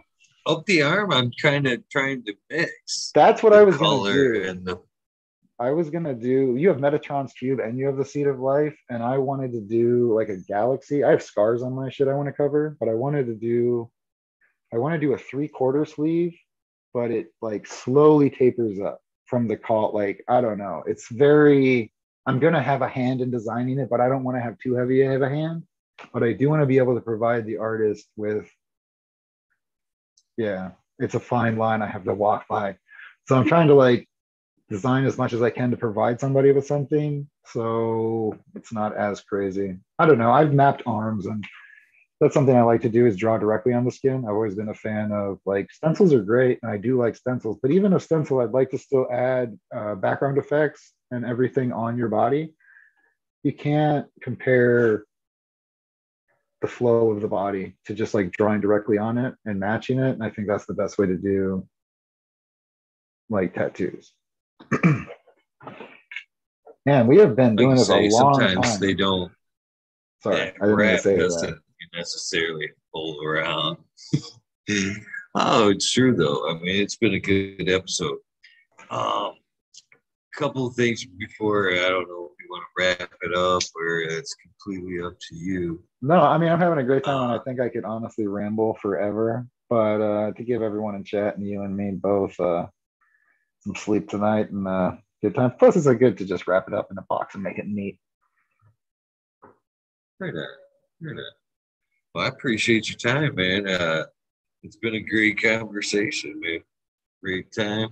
And I'm glad we got to do this because I did get to meet you firsthand up at Bigfoot Lodge, but I didn't get a chance to have that sit down. We were here in kind of different areas. It was kind of neat, though, to point out all the different shows that were up there at Bigfoot Lodge. Much respect to Care, the Michigan Rose Girl Show, and I think There's that's more what we a don't lot even of know. what the fucking that drives a lot of these events is you've probably noticed this too. We're guilty of subletting, I guess, a lot of these events. You know, Bigfoot might have been having the event, but you know, we tend to make it our own. Oh, yeah, you yeah. know what I mean? I felt kind of Underline, meet us here. Meet that us one here. specifically. It was like everyone's friend. I kind of felt bad in a way, but whatever. I think that just needs to be established. Period. That get together just needs to happen. A social gathering of that magnitude. Period. Vending or not, I don't care. People just need to get together, like at a campsite somewhere. Whoever, and if there's somebody who has like 100 acres or whatever, I'm sure plenty of people would camp. But I'm sure there's also plenty of places that would rent to a group of people, yeah, to camp. Or we could all just go like, into the wilderness. I'm thinking Rainbow Farms. That's by me, so I'm totally down. Bigfoot. Either one of those. That's what we're talking about. Not necessarily an event where vendors are, that'd be cool. I'm not opposed to that. Private event. But more or less just like a community event where you just come and like with music, art, that type of shit. Just a free flowing, I think what everyone would really, for the fans, I would love this is it's cool to have music shows, but it would be really awesome. Like you said, there's so many shows there to have one day where it was a 2-hour panel in person where fans could like ask you shit in person. Maybe, I mean, that could be a ticking time bomb, right? Of some bullshit, and things can go wrong with weather and especially outdoors events like that.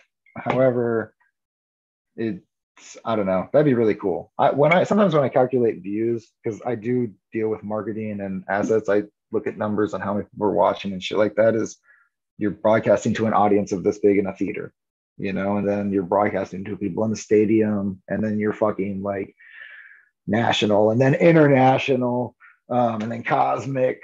So but I think it'd be cool to have everyone there to just.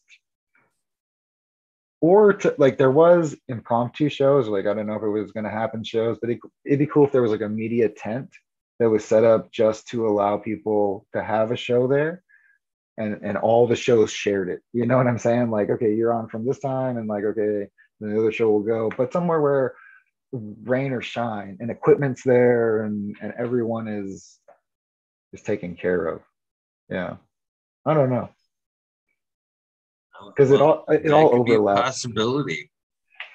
Because hit me up. I'll do shit. The last time we were there, I talked to George and them about that. Yeah. They were stoked that because I went live both nights from there and broadcast. You can look it up. It's the Bigfoot Lodge on my show. It's Weed Nerd World Bigfoot Lodge episode. I watched it where I just showed.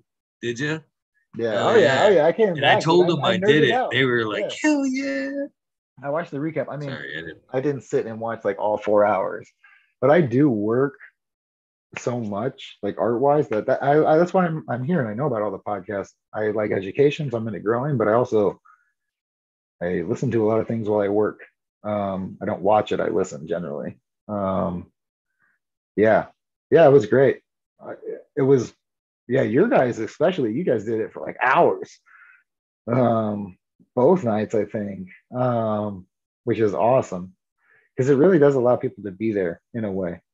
I wouldn't have done it if it wouldn't have been for Johnny Green Thumb 710 because I I know when I get to the events, man, I put so much time into being on camera. When I'm there, I'm like, other than the highs, you know what I mean? To do a show like that or whatever, I'm like, get that out of here. You're on vacation. Yeah. That's what I'm saying. Like I honestly try and work Monday to Friday. That's how I space out my time for my design work. And I try to take the weekends off. I honestly, I don't work. That's when I do my personal art and I do whatever the fuck I want. I need to have some form of balance. But yeah, going to an event and then working, I don't necessarily want to talk about art. An hour before I came on the show, I was like, I don't even want to talk about art. Just because I've been working all day and I got to work all day tomorrow and it's what I do all the time. But it is my passion. I love it and I want to talk about it. And I'm going to jump at any opportunity that I can. Some advice that I heard a long time ago, because I said I dealt with anxiety, is I used to be nervous and I was a no person. I would always say like no or maybe later. So I started saying yes to a lot of things. And I also replaced the word in my own thought process. I don't say I'm nervous. I don't say I'm anxious. I say I'm excited because they're very close to the similar emotion or butterfly in your stomach feeling. And instead of trying in my brain thinking it of as a negative, I try and think of it as a positive. Just by changing the vocabulary, it's like a self-training. It's so weird it is. And it's helped, you know. So I'm just gonna leave that tidbit there. Yeah, and now I'm just excited to do everything. So I could probably drag you out all night long, but obviously you need some rest. And well, you seem to have some fun talking about that art tonight. Hopefully you had some fun. Oh, I loved it, dude. And I'm an insomniac. Like I drank coffee. I prepped up. I took a little nap before the show and I warmed up a cup of coffee. So I'm good. I'm buzzing. It's been a real fun time. I was, like I said, before we started broadcasting, I was super nervous. And you've been a great host, and it's been great talking to you. And I look forward to talking to you again at events because like you said, we didn't have a chance to have that one-on-one, and now it's a whole nother ball game. You know what I'm saying? I'm going to be by the campfire for sure. Yeah, thank you so much, and thanks everyone in chat. I can't thank you guys enough. The love and the community is beyond what I've ever expected, and it's very overwhelming in a positive way. And I hopefully return it back to you. 3 things before we go. One, make sure and get your Instagrams and social medias out there, so if they need to get a hold of you for anything, they can.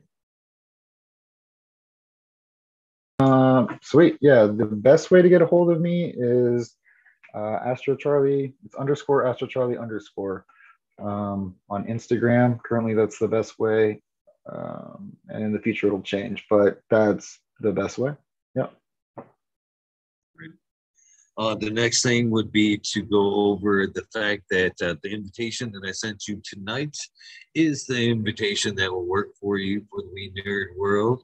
Please keep that. You're always welcome. Anytime you see it in the title, please don't even hesitate. You don't need an invitation. You just gotta want to come fucking hang out. I greatly appreciate it. I know everybody else would like to hang out with you and smoke. You know, it is. Once you see that face, I'll definitely swing by. It does change everything. So hopefully you will. Yeah. And the last thing that I'd like to get from you is, of course, oh yeah, I can do it on the cloud. Is that soundbite? Basically, hopefully you know what the soundbite is. If not, then I'll go over here with you. You're muted. Can you refresh me real quick? Sorry, I don't want to get it wrong. This is where I get like basically what I'm looking for. My version is, hey, this is Eagle, and I'm on fucking Talking Shit with Eagle, episode 599. You put whatever you want before, after that, as long as that's in the body somewhere, I'm happy. You got something big coming up for 600? Um, Someone. Okay, that's cool. I didn't know if I needed to like drum roll some shit into it. Okay, cool. All right, this is Astro Charlie on fucking talking shit with Eagle, and it's been beyond a wonderful time. I hope that you've enjoyed it, and I look forward to seeing you in person and talking to you. And I hope that you have a great night, day, or evening. Thank you, my friend. Not only for letting me get to know you a little bit better, but buying the community another night of hanging out and talking and letting them as well get to know you a little bit better. So have a great evening. Until I see you again, I wish you all the best success and all that good stuff. And thank you for your time. Oh yeah, thank you guys. With that being said, hopefully you guys know the deal. If you want to empty your bladder, fill your tray, I will see you in the Weed Nerd World for a short edition. I guess it's almost 3 now, but I will walk you down to the 420 episode of the Weed Nerd World.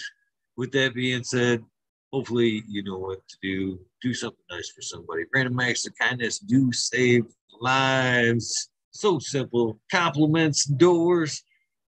Do you need a hand with that to your car? Can I help you with that lumber? Do you need some cannabis? Phone calls. Are you okay? All the above. With that being said, I am out of here. Thank you guys for your time. Hopefully, I will see you in the Nerd World. I am out of here. Thanks